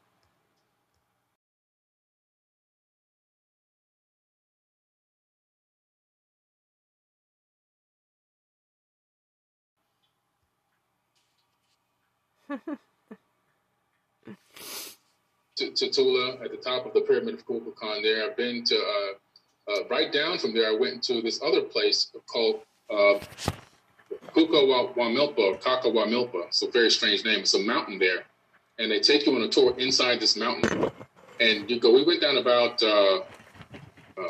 maybe 2 kilometers, and about 90 meters up from the floor, I took a video of a Egyptian head carved into the inside of this mountain, on the inside of this cave this gigantic cave system we were in. And the cave just kept going. But in there, it's carved in a way, again, using highly advanced technology. And somebody in ancient times was utilizing that cave as a kingdom. You can tell by the way it's set up. The strange thing, though, is the further you go, the less oxygen you get. And it just kept on going. I mean, it kept going and going and going. And all the tourists had to loop around because the oxygen becomes more thin down there. You can't, somebody's going to start passing out. But down there is evidence of advanced technology. I wish I could have kept going with some oxygen mask on just to see how far I can go and really tap into some stuff that they probably didn't cover up. But they didn't take down that one Egyptian motif, that Egyptian head sticking out of the inside of the cave up there.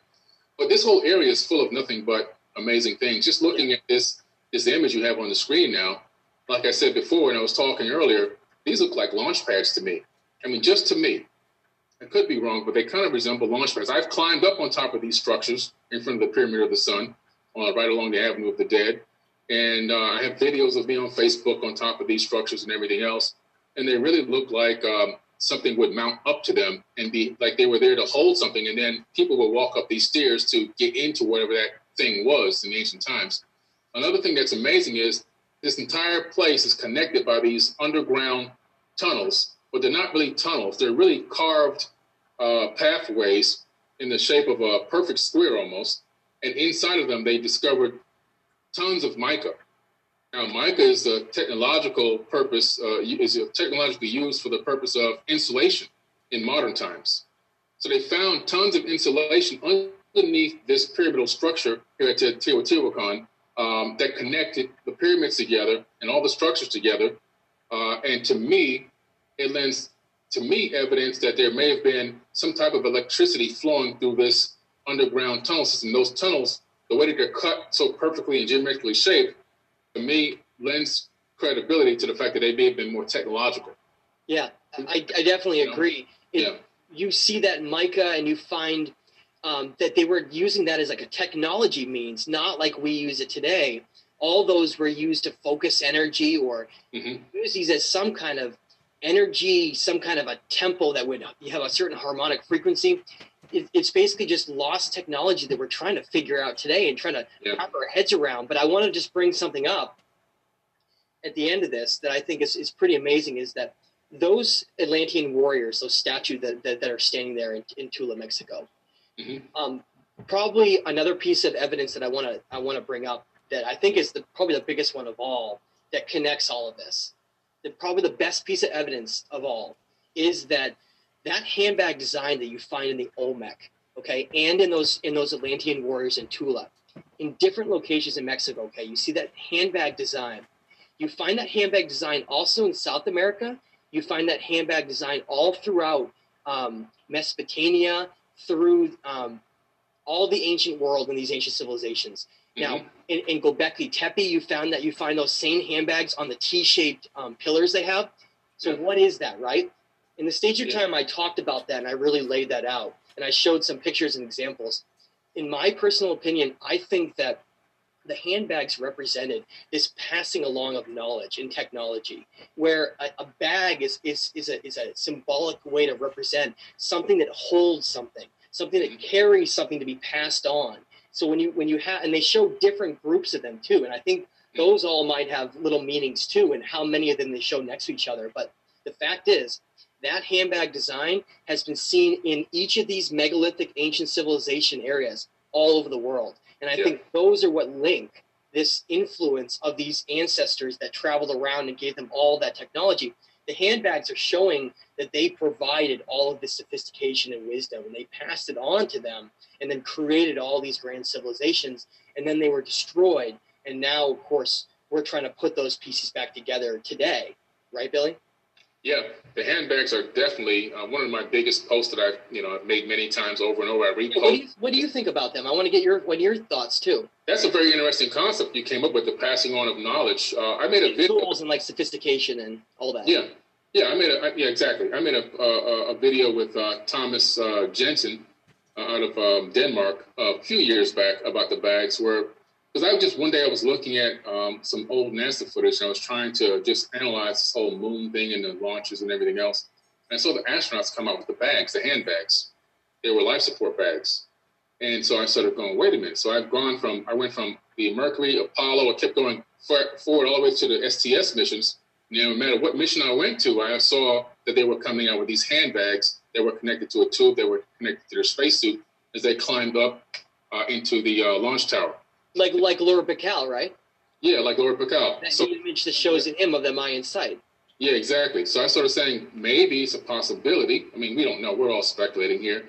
But it's a possibility that these bags could be life support bags, adding credence to the fact that these beings were getting in ships and taking off a lot, and flying around the planet as well, or maybe needing acclimation to the atmosphere or whatever. I don't know, but your theory also is very, very interesting, and it's possible that it could be a little bit of both. It could be technology combined with knowledge and wisdom.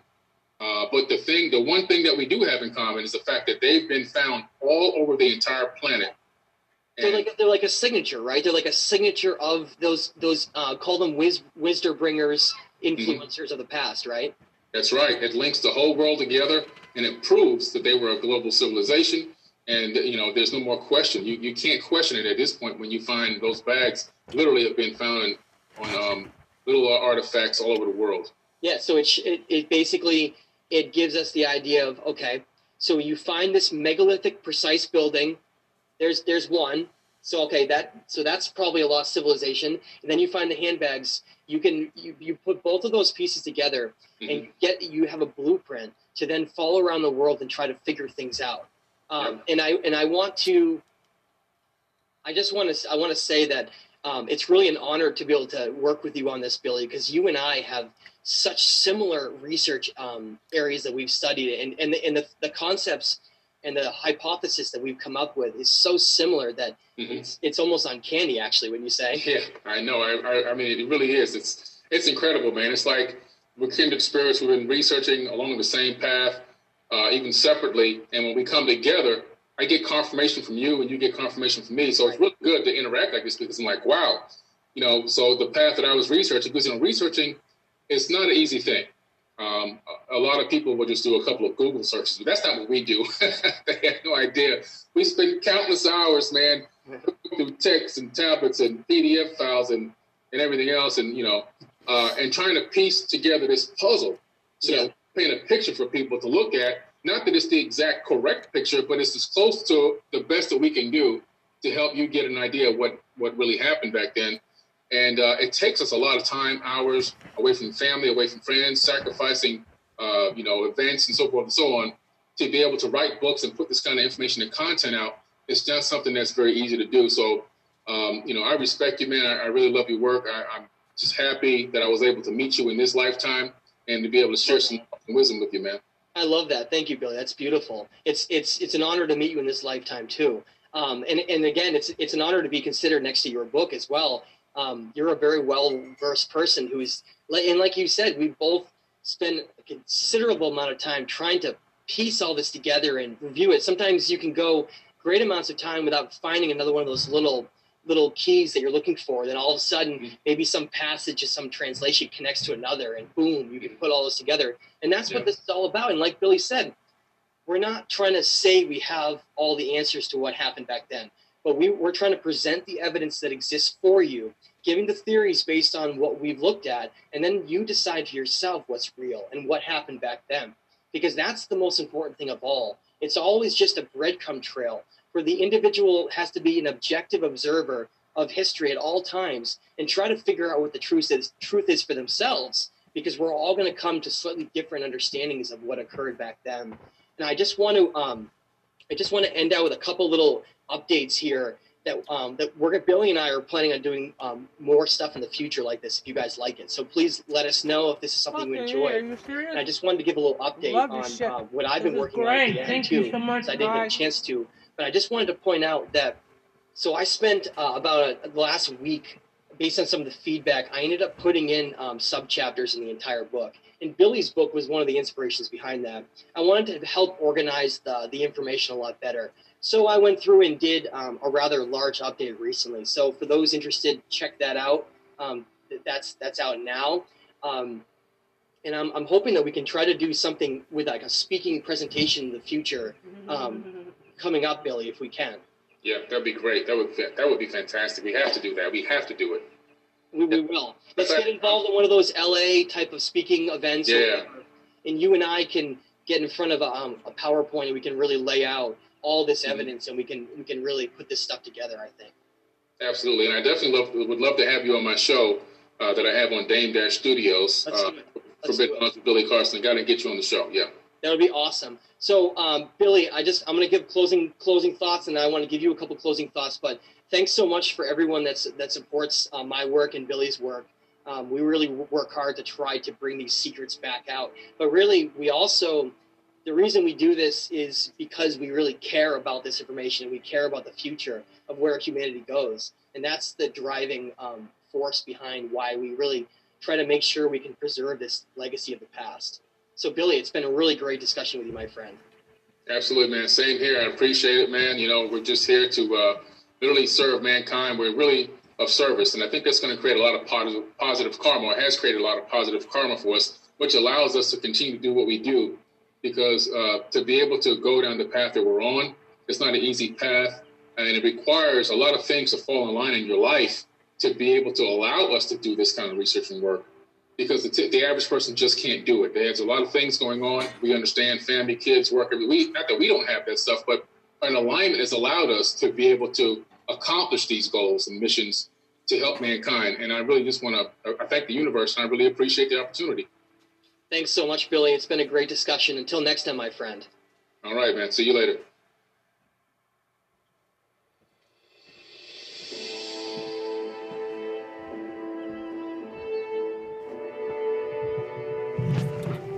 Freaking great.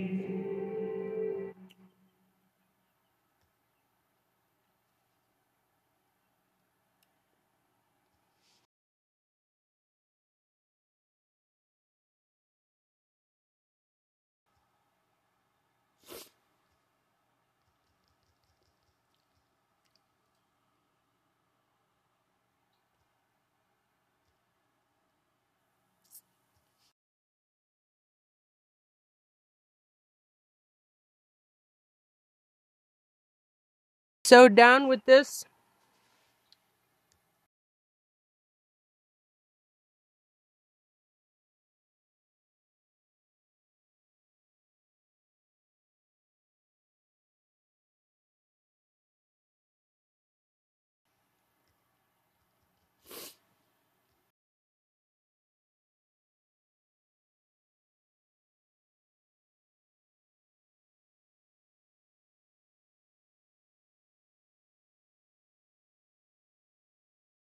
Thanks for 57K.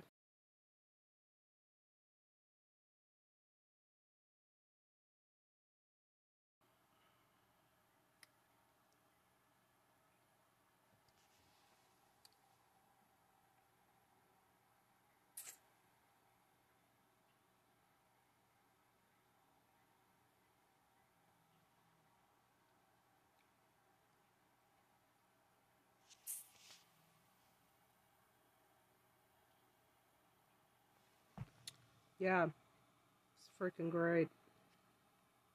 Are you guys still there? Yes, you are. Hello, darlings. Hello, how are you? Obviously, you're still alive. You survived Trump virus. Congratulations. I would do a little comedy on that. but I've been it's view only on my TikTok account. So, anyway,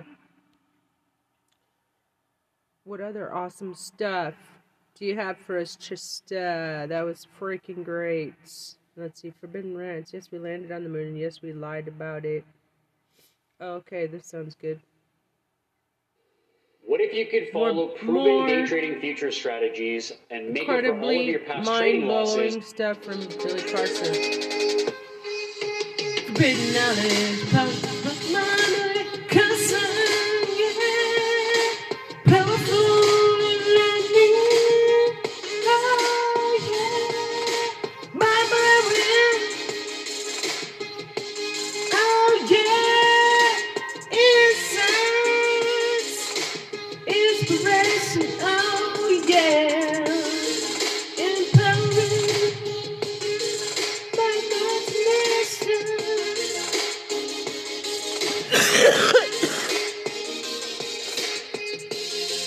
Bad HG. Bad HG. That'd be a good name for a production studio. Bad HG. What's up, everyone? Billy Carson here, Forbidden Knowledge. Welcome to another episode of the Forbidden Knowledge podcast.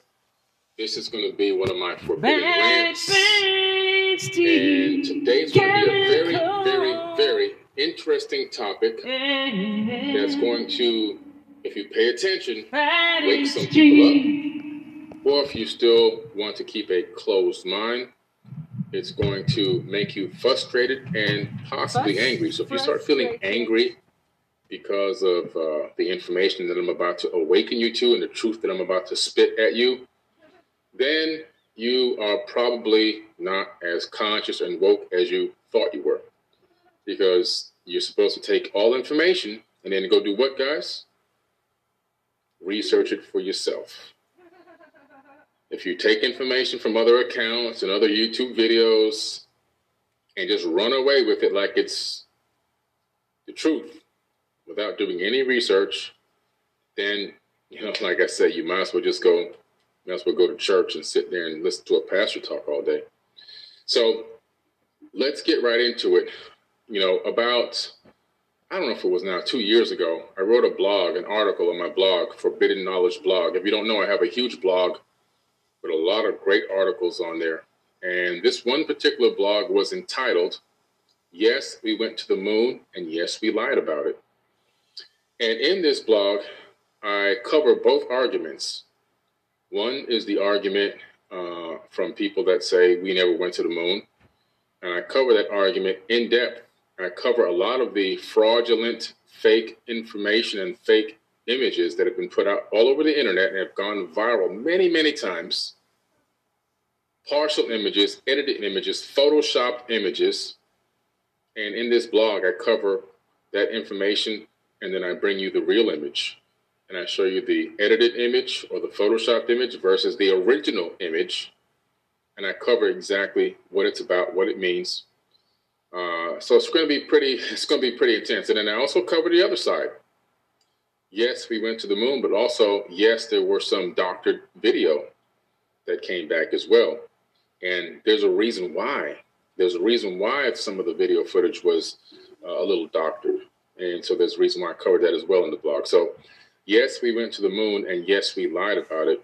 I'm about to debunk some of the debunked information that has been spreading around for literally probably 10, 15 years, a lot of it. And unfortunately, a lot of it is absolutely junk, garbage, fake news. And so my hopes today is to educate you on true information, real information that you can actually look up for yourself, as you should be doing, and stop relying on all these other accounts to be the be-all, end-all of all information. That you can actually take some of your own personal time, no Netflix and chill, no Prime Video, take some time off from swiping up and down on TikTok, and spend that hour or two doing some research. before you continue to spread more lies. Because the biggest problem we have right now is somebody posts a bunch of garbage, a bunch of lies, a little bit of truth mixed with lies. And then people take it and they run. They run with it. They run away hardcore and they start posting it everywhere like it was verified information, like they've authenticated it themselves without even taking even a second. Sometimes the stuff is getting shared and copied within milliseconds before they even can take an opportunity to even digest it themselves. And so I really want to take some time today to go through this blog with you. We're actually going to go to the blog. I'm going to show it right here on this video. And we're going to walk through this whole thing, literally, word by word, image by image. And we're going to cover this content today on the Forbidden Rant. All right, let's get into this, guys. I'm going to share my screen now.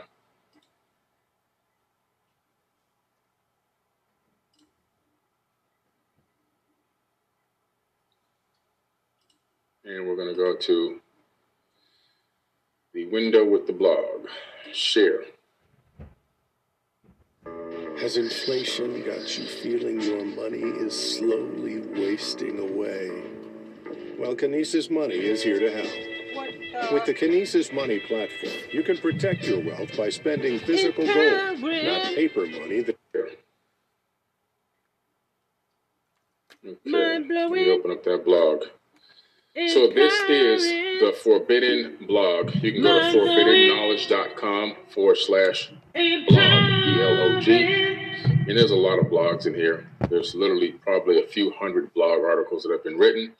This one I wrote March 27th. I believe that was 2019 on this particular article. It says, yes, we went to the moon, and yes, we lied about it. So let's get right into it, guys. One of the largest and oldest conspiracy theories that can be traced back to the NASA Apollo moon missions that occurred between 1961 and 1975 is the conspiracy which is fueled by several hot topics, which I will debunk in this article. Okay, let's start with the first one. Below is a fake image.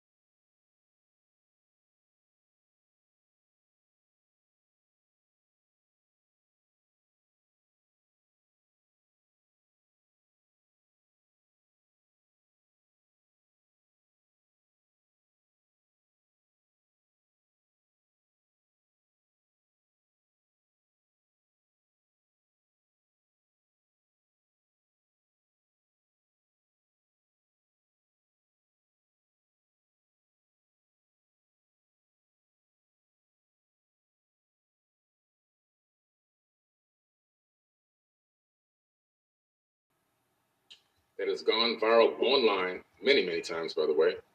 This image is claimed to have been taken from a Hollywood studio and supposedly proves that the crew took a fake picture of themselves on the moon.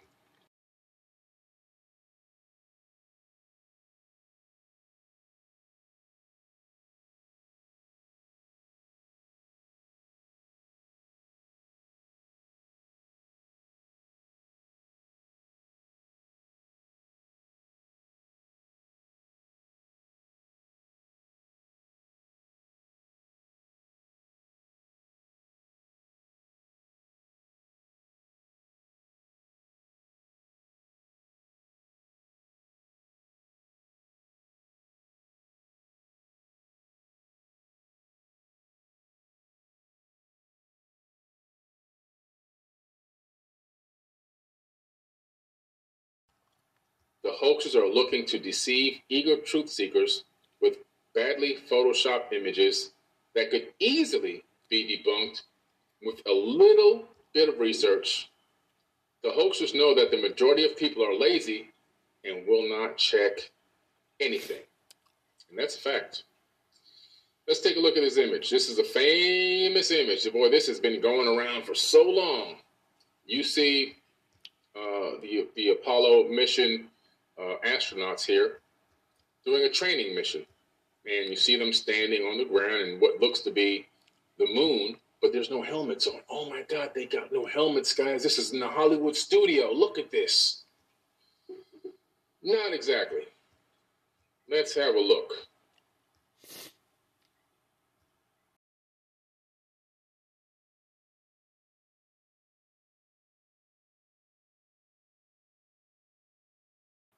That's why I put underneath this photo, the conscious community has been overrun by hoaxers and pranksters